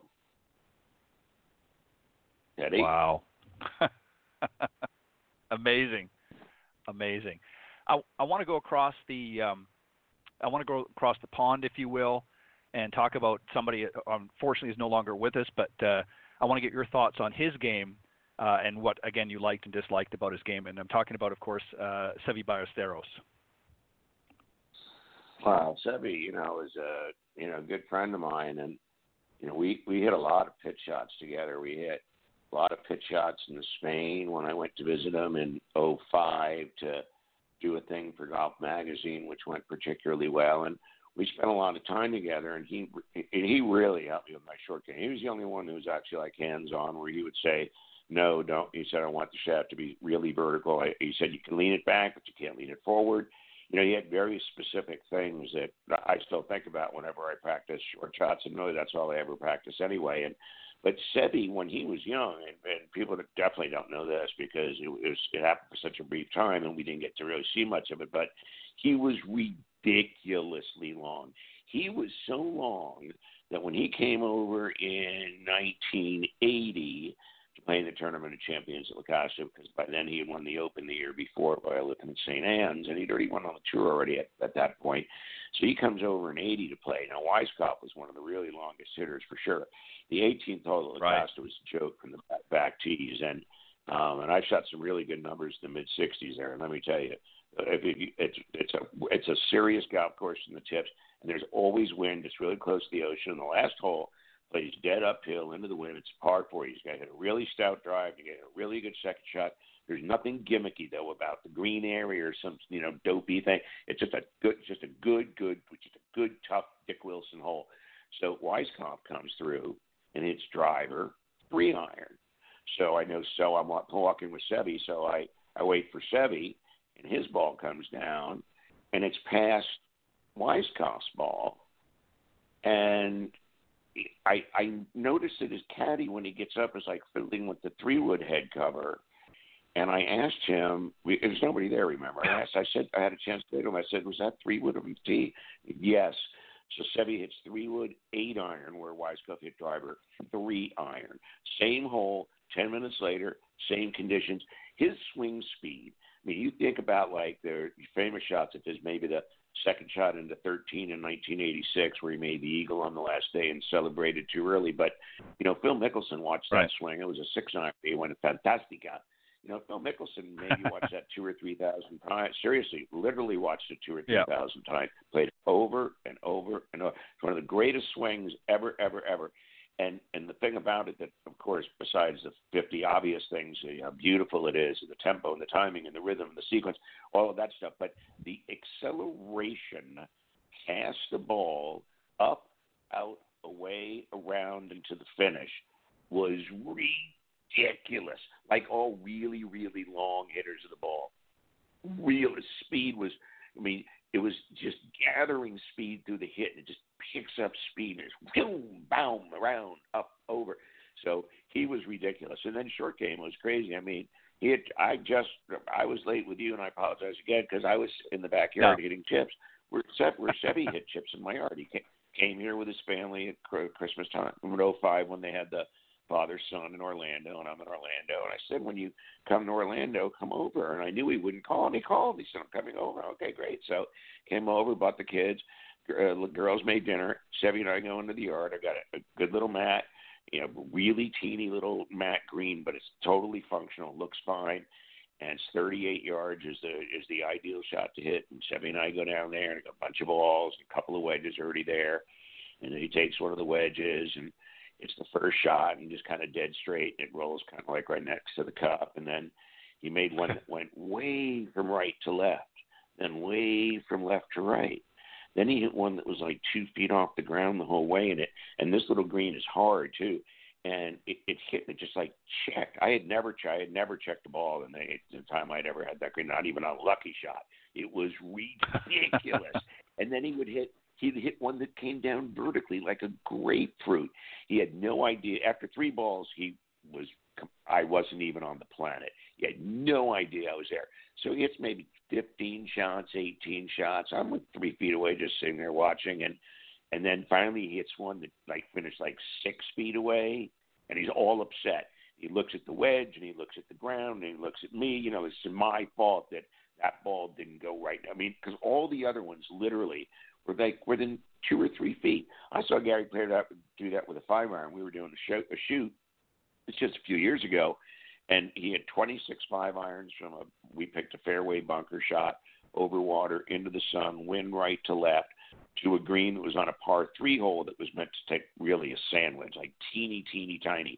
So players hitting these 175-yard shots, right to left wind, into the sun, fairway bunker, no lip, over water. And of the 26 shots that he hit, 23 finished on the green. 26 is a teeny little thing with a 5-iron into the sun. Wow. First thing in the morning. And the ones that were on the green, the 23, the 26, 19 were within 15 feet. So, these guys are and this he was in his 70s. These guys are so much better than people know.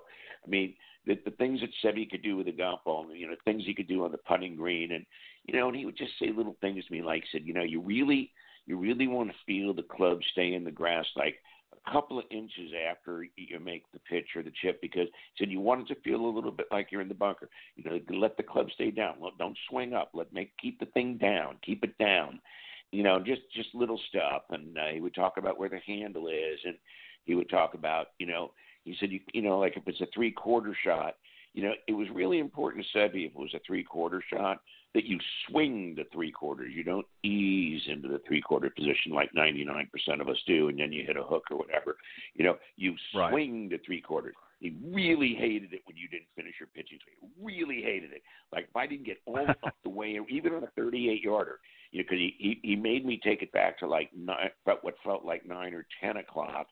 But he really wanted me to finish all the way up and around and feel some stretch. And that's not easy to do on a 38-yard shot if you're not Seve Ballesteros. And so, I didn't want to say to him, dude, I'm a 6. I didn't want to say, dude, I'm a 6, all right? So let's get with the program here. But, he had the most wonderful hands and the most gentle, soft manner. And he was so comfortable here. He came inside and he said, where's your bedroom? I said, it's over here. He said, I'll take a nap for a few minutes. I said, okay. And he laid down on the bed, and I got an Afghan that my grandmother made probably in 1940-something and laid it on top of him. He went to sleep for 20 minutes. So we had a lovely relationship, and we spoke before he passed and reminded me of my short game keys, and I got all upset. And he was a lovely, lovely man.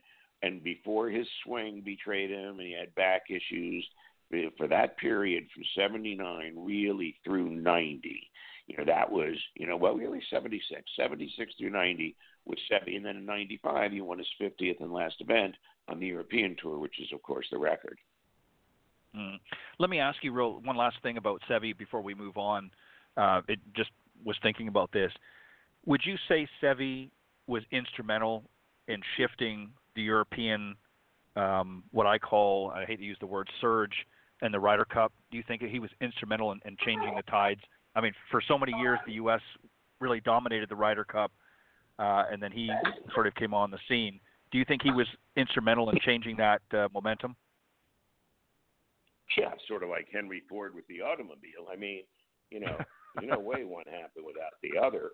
I mean, really the catalyst was, of course, Jack Nicklaus. Jack was talking, Europeans never won the Ryder Cup. I mean, Great Britain and Ireland never won the Ryder Cup. And so, Jack Nicklaus said in the late 70s, oh, for God's sake, and it'll include Europe on your team. So the next year they included it. Seve played the first time. It was a good match, but the U.S. won. Seve didn't get to play the next time, all kinds of stupid political reasons. But then everything changed in 83 because Tony Jacklin then became the captain for 83, 85, 87, 89. And so in 83, I think they played to a tie, or the U.S.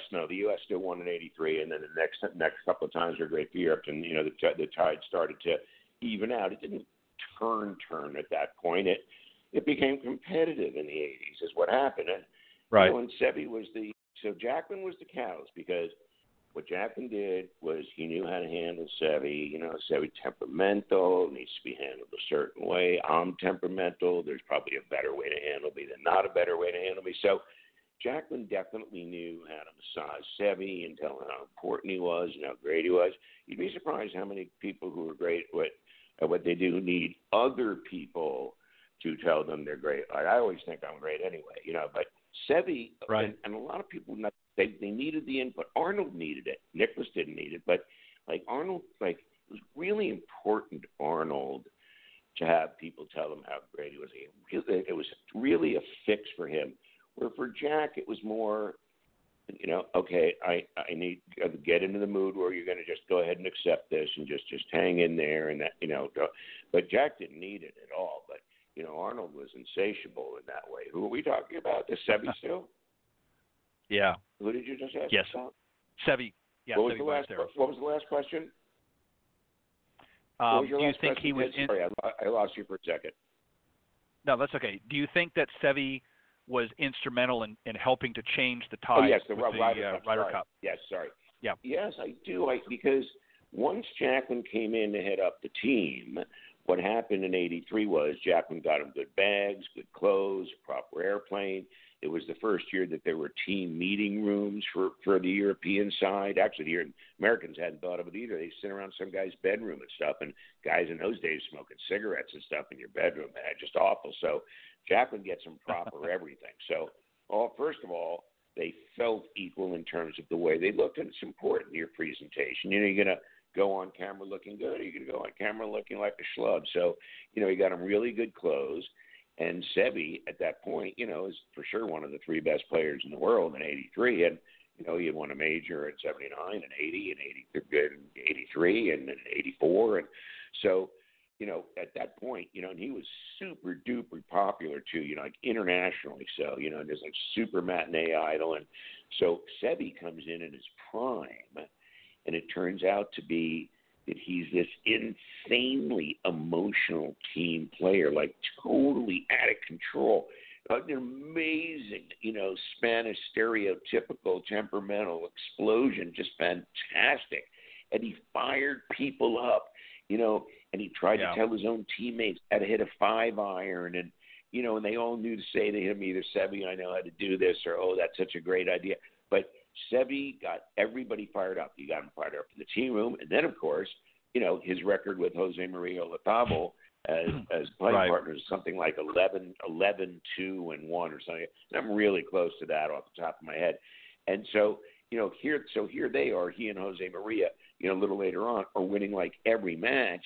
And, and nobody can beat him. I'm pretty sure it was 11-2. It's just insane. And so, they had this Spanish Armada thing going on, and, they both come from the same place and the same background. And so that was humongous.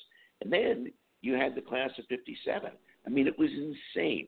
All these guys who were born in 1957, you had like Faldo and Longer and Sandy Lyle and Ian Woosnam. All those guys were born in the same year. Greg Norman just a couple of years before, but yet on the European side, you had this whole big gang, Ian Woosnam. So there's 5 right there born in the same year. So it was an incredible class of golfers for Europe. And so here they are all in their mid-20s now, in the mid-80s. So it's perfecto mundo because they're now seasoned professionals and they're not kids anymore. So the timing was perfect. It was perfect for Seve. It was perfect for the guys who were born in 57 because now they're in their mid to late 20s. It was perfect for Jacklin because he lost his game after he lost his confidence, after Trevino chipped in 72 at Muirfield on the 71st hole when it looked like he wasn't taking his time, but he was. He put himself in position. He and I talked about that. And, and then, of course, Jacklin was right in front of the green and basically took 4 from 20 yards to lose the thing. Then, Trevino all of a sudden has got the lead, runs to the next tee and hits a driver before even Jacklin even got there. But Jacklin makes another bogey. Trevino makes a par. And so Jacklin was never the same. He's looking for something to do. And so it was perfect because he turned out to be the perfect manager, and Seve turned out to be the perfect team guy that you get. So it was a perfect marriage, and they really liked each other, and frickin' Tony knew how to push every one of the appropriate buttons for Seve, and he never got one wrong.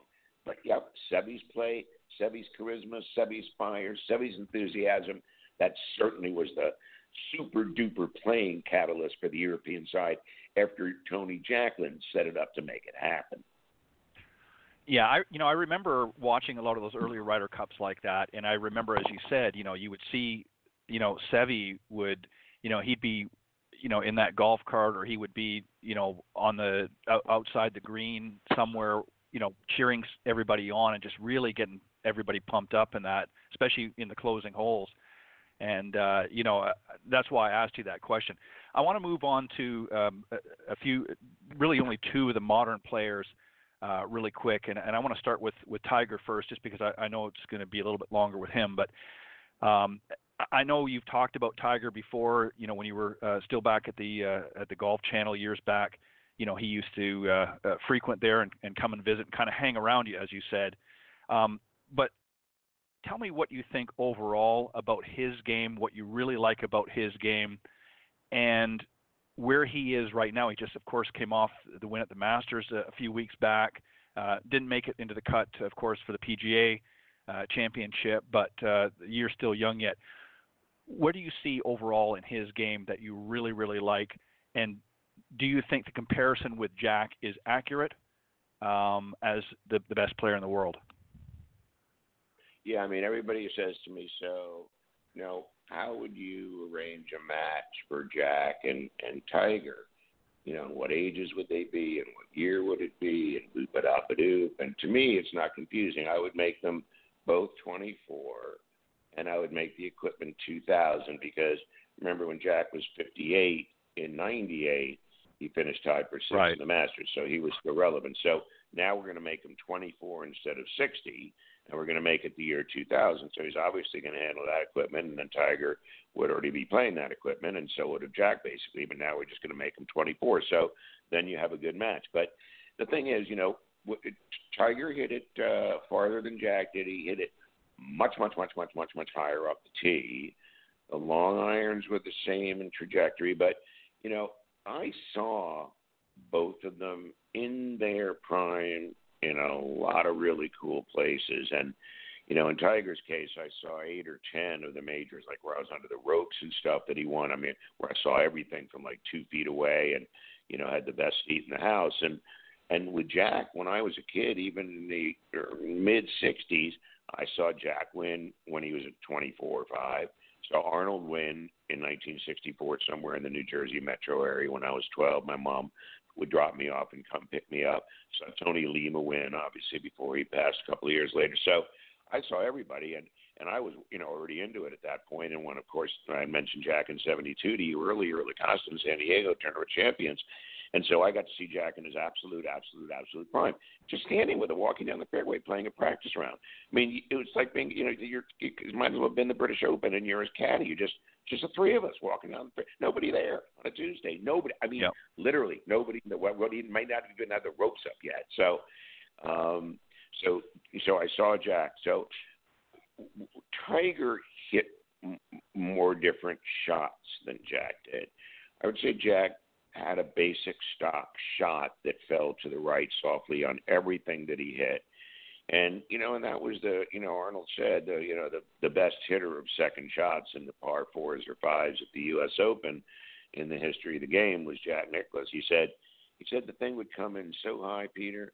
He said it would come down so soft. He said, remember Walter Hagen said Jones's irons felt like grape boots. He said it's the same thing with Nicklaus. He said they would come down, and then they would just kind of roll out a few feet. And he said the other thing was with his wedge, it would come down and just roll out a few feet. He said Jack never had spin stuff ever. He said even when other guys were starting to spin the ball back, Jack's ball hit and just moved a few feet. He said so.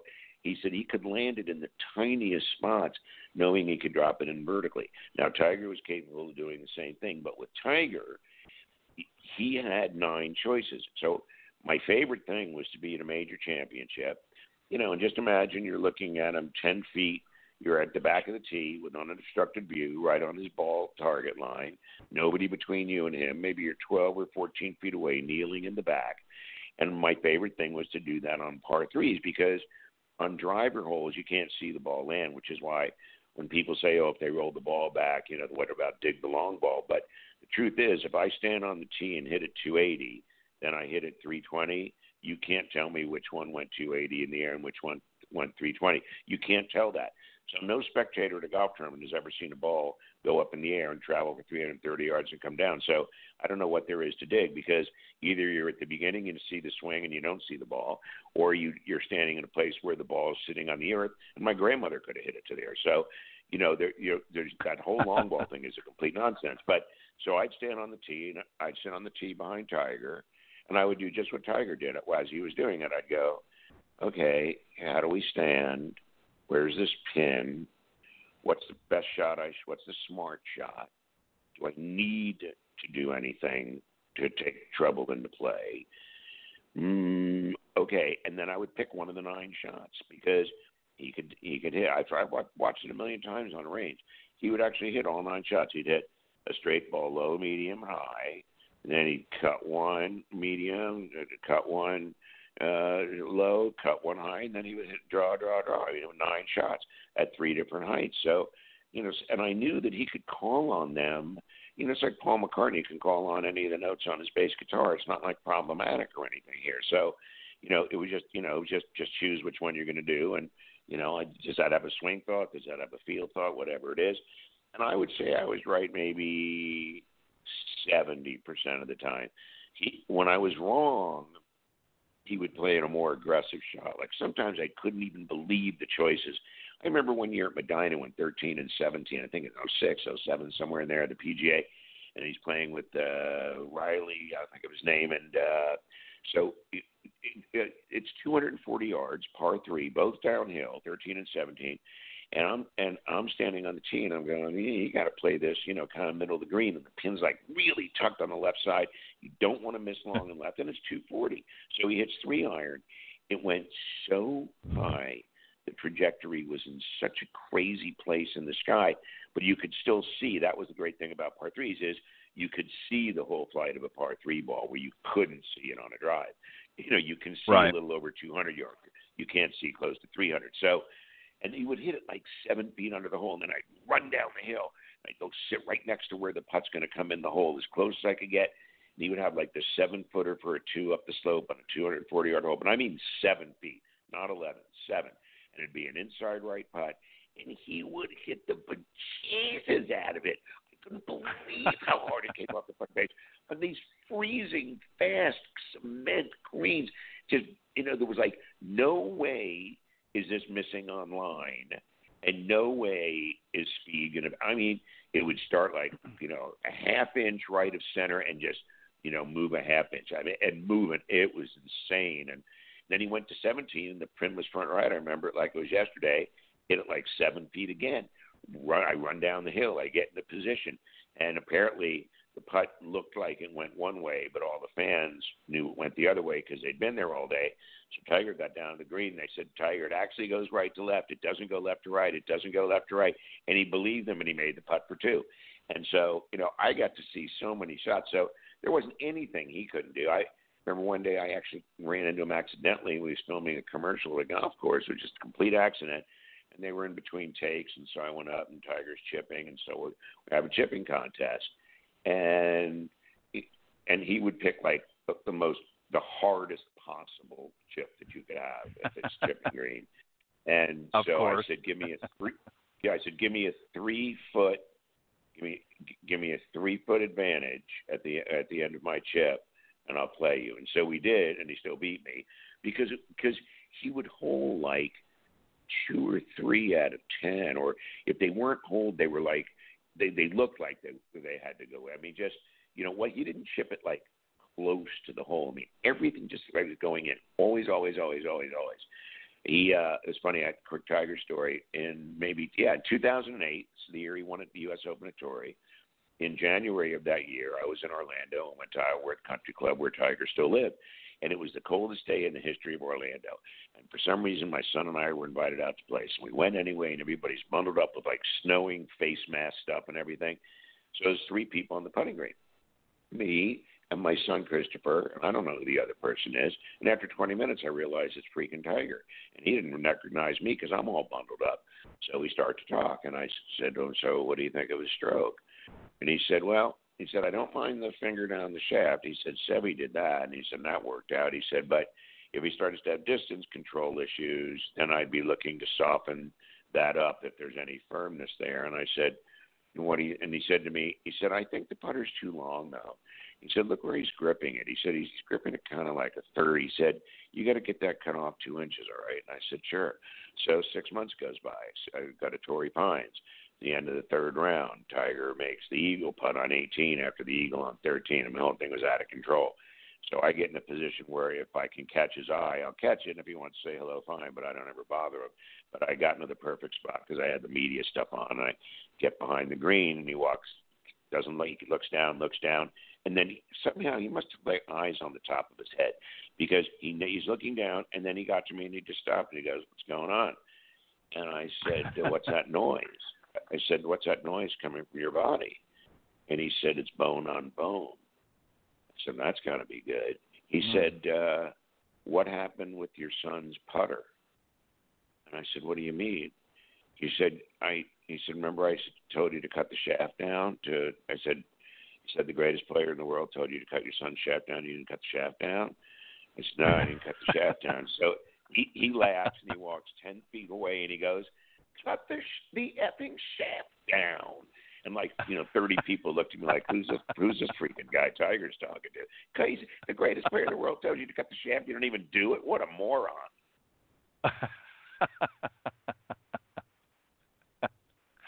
Well, he's always had a really good sense of humor. I mean, obviously, I don't know him personally, but I've watched him and his mannerisms, and there was always a calmness. And this is what I noticed about him and Jack Nicklaus that really differed from a lot of the other players. They always appeared very relaxed, very calm. There were times when Tiger would be waiting on the green for one of the other players to putt out, and he'd be leaning on the putter shaft, and it was almost like he was in a different place. He was just so calm and just so relaxed, and then he'd get up and take care of business. I'm curious what you see in him compared to, let's forget about the past. Let's forget about Nicklaus and Palmer and those guys. When you look at today's game and you think of how Tiger played the game and how everybody else in the field now plays the game, how do you see, or what difference do you see in the way it's played now and the way Tiger played in the 2000s when he was really, hitting it good? Well, he did this before the equipment got completely out of control. The thing you have to really bear in mind with recent history is this. In 1993, from then through 2003, the average driving distance on the tour increased just under 28 yards, which was 10%. That's 93 to 03. From 03 through now, it's been another 25 yards because of how much farther the ball goes since 03. So he really had a 50-yard pickup since 1993. That's why Phil is 50 yards longer at almost 50 than he was at almost 30. I mean, like literally he's 50 yards longer than he was 20 years ago. So, it's right. Not the five guys the fitness and diet plan that Phil's doing. So, so I would say that the answer is that if Tiger was 10 years younger and he had the swing and game he has now, but he had the body of a better Tiger, then he would win as much as he ever did. I think the move he's making right now is super duper good. I mean, now there's something else going on. I mean, think about the end of the Masters for a second. From the time he pushed the drive on 11 and ended up on the cart path, okay, on 11, Molinari still got the lead. Now, Molinari, 1 minute before, actually hit a very bad shot that he super got away with, and that was the second shot to 11. If the ground had been firm as normal, that ball would have been in the water way sooner than it got to the green, but he didn't, and he hit it well enough so it didn't go in the water. There's no ifs, but everybody knew it wasn't well struck, okay, but it ended up on the green, so that happens. So at that point, Tiger had a really interesting shot he had into 11 from that cart path and gravel on the right. And he drew one in there and got it inside Molinari. From that shot forward, Tiger was ironclad. And, of course, we know everything else that happened from that point forward with everybody else. But Tiger, from the second shot on 11, till it didn't matter, and he made himself a nice sloppy easy bogey on 18 to win by one, he was absolutely ironclad. I mean, the play to show the shot to 12, the two shots to 13, the two shots to 15, the shot to 60. Everything was perfecto mundo. So, he did. It was very Tiger-like, and so we know as the Masters winner that it's obvious he can obviously compete with this crowd because he not only competed but he beat the boys, and I think the intimidation factor was in play for sure.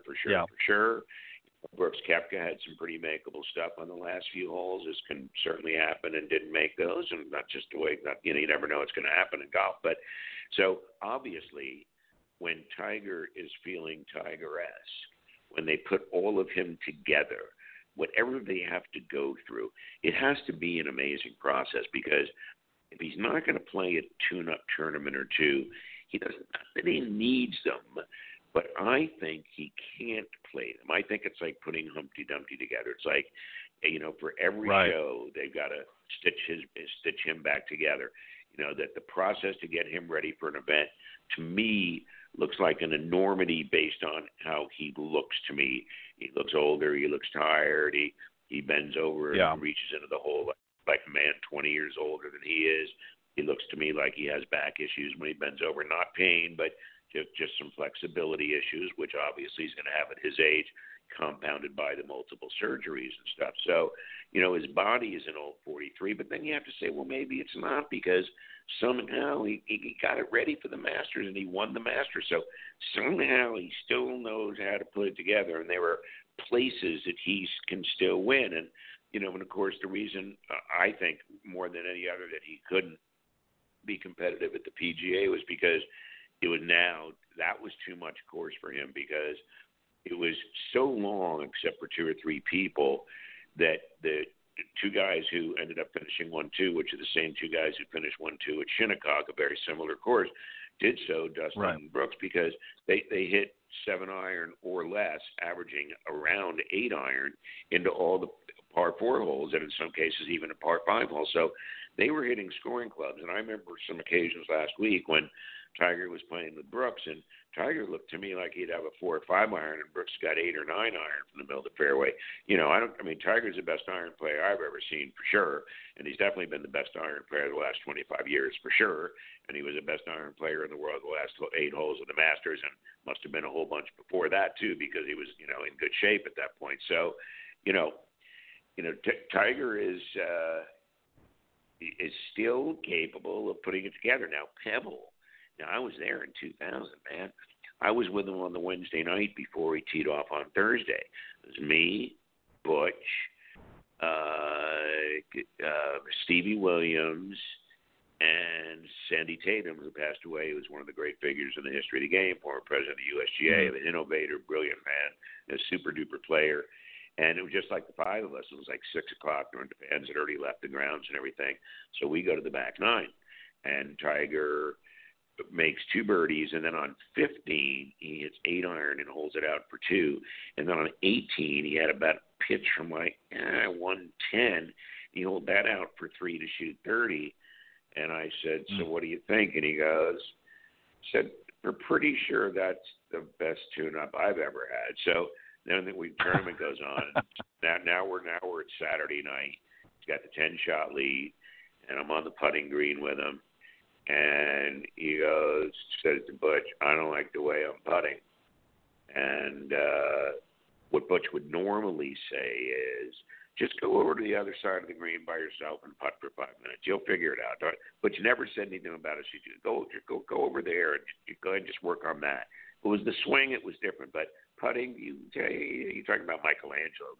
Go paint a little bit over there. You'll find the right color. Right. So Saturday night. Right. So now Saturday night, Tiger's got a 10-shot lead. I'm telling him I could win with his lead if they would give me my 10 shots on top of the 10-shot lead, that I could hang on to the trophy for him. So he says to Butch, I don't like the way I'm putting. And so Butch said, he said, really, he said, Peter knows more about putting than anybody I've ever met, actually. He said, Peter, what do you think? And I said, seriously? I said, I don't think it's fixable. Not by tomorrow morning. I said, he's just going to have to scuff it around on the greens. I said, because definitely we're going to take me. I mean, it's 7 o'clock already. It's going to get dark in 2 hours. We don't have time to get him together. So we would laugh, and Tiger would, push me, and then he'd go putt, and he'd come back and say, I'm putting like Kessler. And I said, yeah. I said, that means you're going to probably have 21 or 2 putts tomorrow, you moron. So, yeah, he, with people that he felt comfortable with, and he trusted me, and I gave him reason to trust me, and I never let him down. I'd ever. So he knows that. He knows that. And even though I haven't seen him for a while, he hasn't forgotten our deal. I haven't forgotten our deal. So, yeah. So I think there's going to be a few times this year where he's going to be able to be competitive. Now, this business of guessing where and all that sort of stuff, but Pebble is a good place because it's not very long. It's nothing. It's not going to be anything like the Black Bethpage or anything like Shinnecock. And a lot of the field won't have to hit driver in a lot of places. There's some places you can go ahead and beat your driver, but you don't have to hit driver there. I mean, at first hole you can hit a 3-wood and an 8-iron, and you can hit 3-wood, 5-iron and number 2. I mean, it's a really manageable course in most of the field. 9 plays long, 10 plays long, 8 you got to hit 2 good shots. I mean, we know the course and stuff, but it's not a long golf course, and so people go, okay, that lets Brooks out. You go, well, actually, that lets him in because now he can hit a lot of 3-woods. He can hit hybrids, whether people hit their driver. So he's getting his hybrid 3-wood straighter than your driver, and he's going to probably hit it just as long. So there's every reason to think that he would be competitive because he gets hit scoring clubs. It just doesn't. It's all out of whack. The equipment is just unregulated at the pro level. If a course like the Black, 7,600 yards, and people who haven't played the Black, you can't imagine the elevation changes. It's out of control, and it's so super duper hard. When the winner averages 8-iron over 4 days into par 4s, I say the game wasn't tested, but yet there's a whole big bunch of the field that averaged 4 and 5 irons. And there were a lot of guys who hit 9 hybrids out of the 18 holes in the 2 days that they got to play before they missed the cut. So Brooks is hitting 8-iron on average and never longer than a 7-iron until Sunday into a par 4 or a par 3, and the rest of the field is 4 or 5 clubs. So the disparity is much wider than the longest hitter used to be to like the field. Like, even in, Jack's day, or I'll give you an example with Arnold. 1969, the U.S. Open at Champions in Houston. Arnold's paired for the first 2 rounds with Dean Beeman, the shortest hitter on tour. Arnold's was still one of the longest hitters in 1969. So Arnold averages in the first round at the U.S. Open in 69 at Champion, averages into the green, 3-iron, averages, one of the longest hitters in the field, averaged, many hit 1-irons too, and no freaking wedges. So Beeman, with who he's playing, averages 4 wood and finishes tied for second in the golf tournament. That's how good this little short hitter was around the green. So my point is, Beeman averaged 4 wood, Arnold averaged 3-iron. Arnold was much longer, but the disparity between the 3-iron and the 4 wood is not that great, right? It's just another couple of clubs. It's not 4 clubs, it's 2 clubs, right? You can go 3-iron, 2-iron, 4 wood. So, and so now we have a situation where 2 things are in play. One is the ball is made in such a way that as your swing speed goes from 115 to 130, your distance increase is not linear. It's more exponential, so that if you swing at 130 like Dustin and Brooks can, and you swing at 115 like most of the field does, it's not 2 yards per mile per hour like it is for a recreational player. It's like 4 yards. It's like a little more than 4 yards. So it's disproportionate, the difference between the players, simply because the properties of the ball allow that swing speed of 130 to hit it much further relatively than the guy who swings at 115. So that's a problem where you would point to the ball club combination. And then the second problem is, if only 2 or 3 players can play the golf course properly, then that again says, well, there's a problem with the ball. If the disparity between the longest hitters and the other guys is 4 and 5 clubs, that's too many. And if the winners are hitting 8-iron on average into par 4s and par 3s, that means their game is not being tested. So there's a second reason why you say then, well, the equipment's not regulated to the extent that it needs be, so that we get to see Brooks hit a 5-iron recovery shot, which we'll never see in the history of the game, which is one of the greatest shots in the history of the game.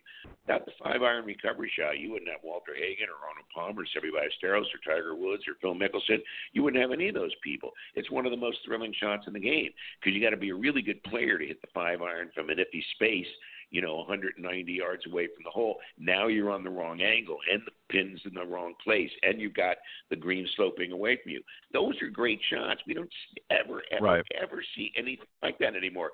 And so the recovery shot isn't even a part of the game. So the 5-iron must be reintroduced as the middle club in the bag that you play. If Arnold averaged 3-iron, and that's what he said he averaged in majors, by the way, from 75 to 1955 to 75, said he averaged 3-irons at majors. He said, except for the Masters, which could play shorter depending on the speed of the ground.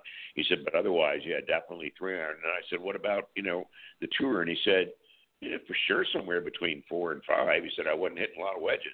He said, and I was one of the longest hitters. And he said, for sure between 4 and 5-iron, I'd say over a 20-year period.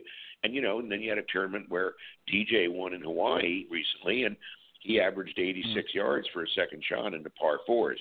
What was even worse, so that's a lob wedge, averaged 86 yards. Who wants to watch that? And then the real problem was that the field only averaged 114. So that meant the field averaged sand wedge and the winner averaged lob wedge, and I took a nap. Yeah, I agree. You know, this is one of the things, and unfortunately we got to wrap up, but I just want to say this, and then I want to throw something out there to you. This is one of the things I don't enjoy. Obviously, I watched the Masters because I was excited for Tiger and that, but I don't really watch as much of the tournaments anymore for that very reason that you just mentioned. It's because, you know, you're not really seeing a lot of, in my opinion, a lot of exciting golf. Shot making, in my opinion, is pretty much dead in today's game. And that was one of the things that I enjoyed as a youngster growing up and watching guys like, you know, Palmer and Nicklaus and Trevino and Chichi Rodriguez and other these guys, because they were actually very creative on the golf course. Now it's just bombing out there in a pitching wedge or a lob wedge or something into the green, and that's it. And there's nothing in between. It's just, to me, it's not an exciting game. I enjoy more watching the young ladies on the LPGA and the Symetra Tour because they do play a little bit more of that golf that we used to see, because they simply just don't hit it as far. But even their game is starting to get a little bit longer as well, so we'll see what happens in the future. Peter, I want to thank you for joining me tonight, and I hate to have to close this off because I really have enjoyed listening to you share some great insight to a lot of the players, not only the past players, but obviously about Tiger. But I would like to extend an invitation to have you come back a little bit later on in the season. But what I'd like to do for that show, I would like for you to talk about your views on the instructional side of golf, where you see it today, sort of the do's and the don'ts, the likes and the dislikes, and we'll talk a little bit more about the equipment. I'd really like to get your insight and about training aids and things like that. I know that, again, in your earlier days with the Golf Channel, that you've seen a lot of the, products and things that have come out over the years. I'd really like to get your thoughts and input in where you see instruction today. I have very good news for you. What's that is a topic and a series of topics that I would be very happy to talk about. We could do that now too. I mean, I think those are very, very important subjects. I very much think that it's something we should go into in some great detail. You're good at setting me up and letting me go where I know we need me to go to make the show as enjoyable for your fans as we can. And so those are really super duper topics, because I learned to play a lot of golf from Sebi. I learned to play golf from Sam. I learned to play golf from Arnold. I learned from Gary Player. I mean, I worked with over 500 teachers. So, I invented the hybrid. I'm a good one to have talk about these things. I know a little bit about it, and I'd love to be with you. Perfect. Well, Peter, I'll consider that a date. We'll set that up, and we're going to continue our conversation in a little bit as well about what you and I were talking about a few weeks back privately. I'm going to continue that conversation with you at a later point, but because I've got some thoughts and ideas about what we were discussing. But Peter, I want to thank you. It truly is an honor and a pleasure to have you join me on the show. Not only are you a wealth of knowledge, but you're an interesting individual to listen to. You just have some great stories and some great insight to the game, and obviously a love and passion not only for the game itself, but for the people that have been a part of it over these many decades. And I really appreciate you bringing it to my audience. And thank you, and God bless you, my friend. God bless you too, and I love being with you. And it's so nice to be your friend. And I'm excited about your new project. I know you're trying to do more and special and different things, and that's what I love. It's original. Try something new. Do something. Try to think of something nobody's done before. It's like a lot of writers will say, they sit down and they go, okay, let me see you write a sentence that's the best sentence that anybody's ever written. So the excitement of being able to talk about these things and trying to make the best presentation on them to you and your fans and your followers, is a real privilege for me. So I'm delighted to share the information, and I'm excited that you're interested in it, Teddy. I appreciate it. Well, Peter, thank you again for joining me. Have a great Memorial Weekend. Get back to your practicing your chipping, and we'll see where that takes you over the weekend. Maybe you'll sink a few or hole a few more out, and definitely take Tiger's advice and go and shorten that putter. Thank you very much, Peter Kessler, have a great weekend. We did that. That was 11 years ago. So I didn't ever want to run into Tiger. I didn't want Christopher to run into Tiger. I was afraid to death he'd hit me. So we took care of that, and I look forward to being with you. And so we're going to get together. And as Trump says about July 4th, when he sends out a tweet, he goes, "July 4th, save the date." And everybody looks at him and goes, what could he possibly mean by that? Is he having a party that I'm coming to? What do you mean save the date? I know what July 4th is. Come on. So save the date, Teddy, will you? I will, for sure. Thank you, Peter. All right, buddy. All right, good night. All right, that was Peter Kessler, also known as The Voice, one of the great golf announcers, even to this day. I enjoyed listening to him and enjoyed having him as a guest. And obviously we ran a little bit late, so I know some of you, the program towards the end kind of dropped off, but stick around because it will. The recorded version will come out and you'll hear the entirety of the show. And as I said, stick around, and if you listen to the recorded version, just go to blogtalkradio.com/Golf Talk Live, or if you listen to the outtake here in just a moment, there's some other great ways you can tune into the program as well. Don't forget to go to golfswing.com immediately after the show and register for their subscription online and enter the promo code Golf Talk Live, and you'll get yourself 50% off the subscription price. So make sure you do that. It's a great online video platform with some great instructors from literally all over the place, and definitely a great platform to do. So on behalf of my special guest tonight, Nicole Weller, and the parents that followed on the show, and my good friend, Mr. Peter Kessler, God bless everybody, and have a great Memorial Weekend, and we'll see you next week right here on Golf Talk Live.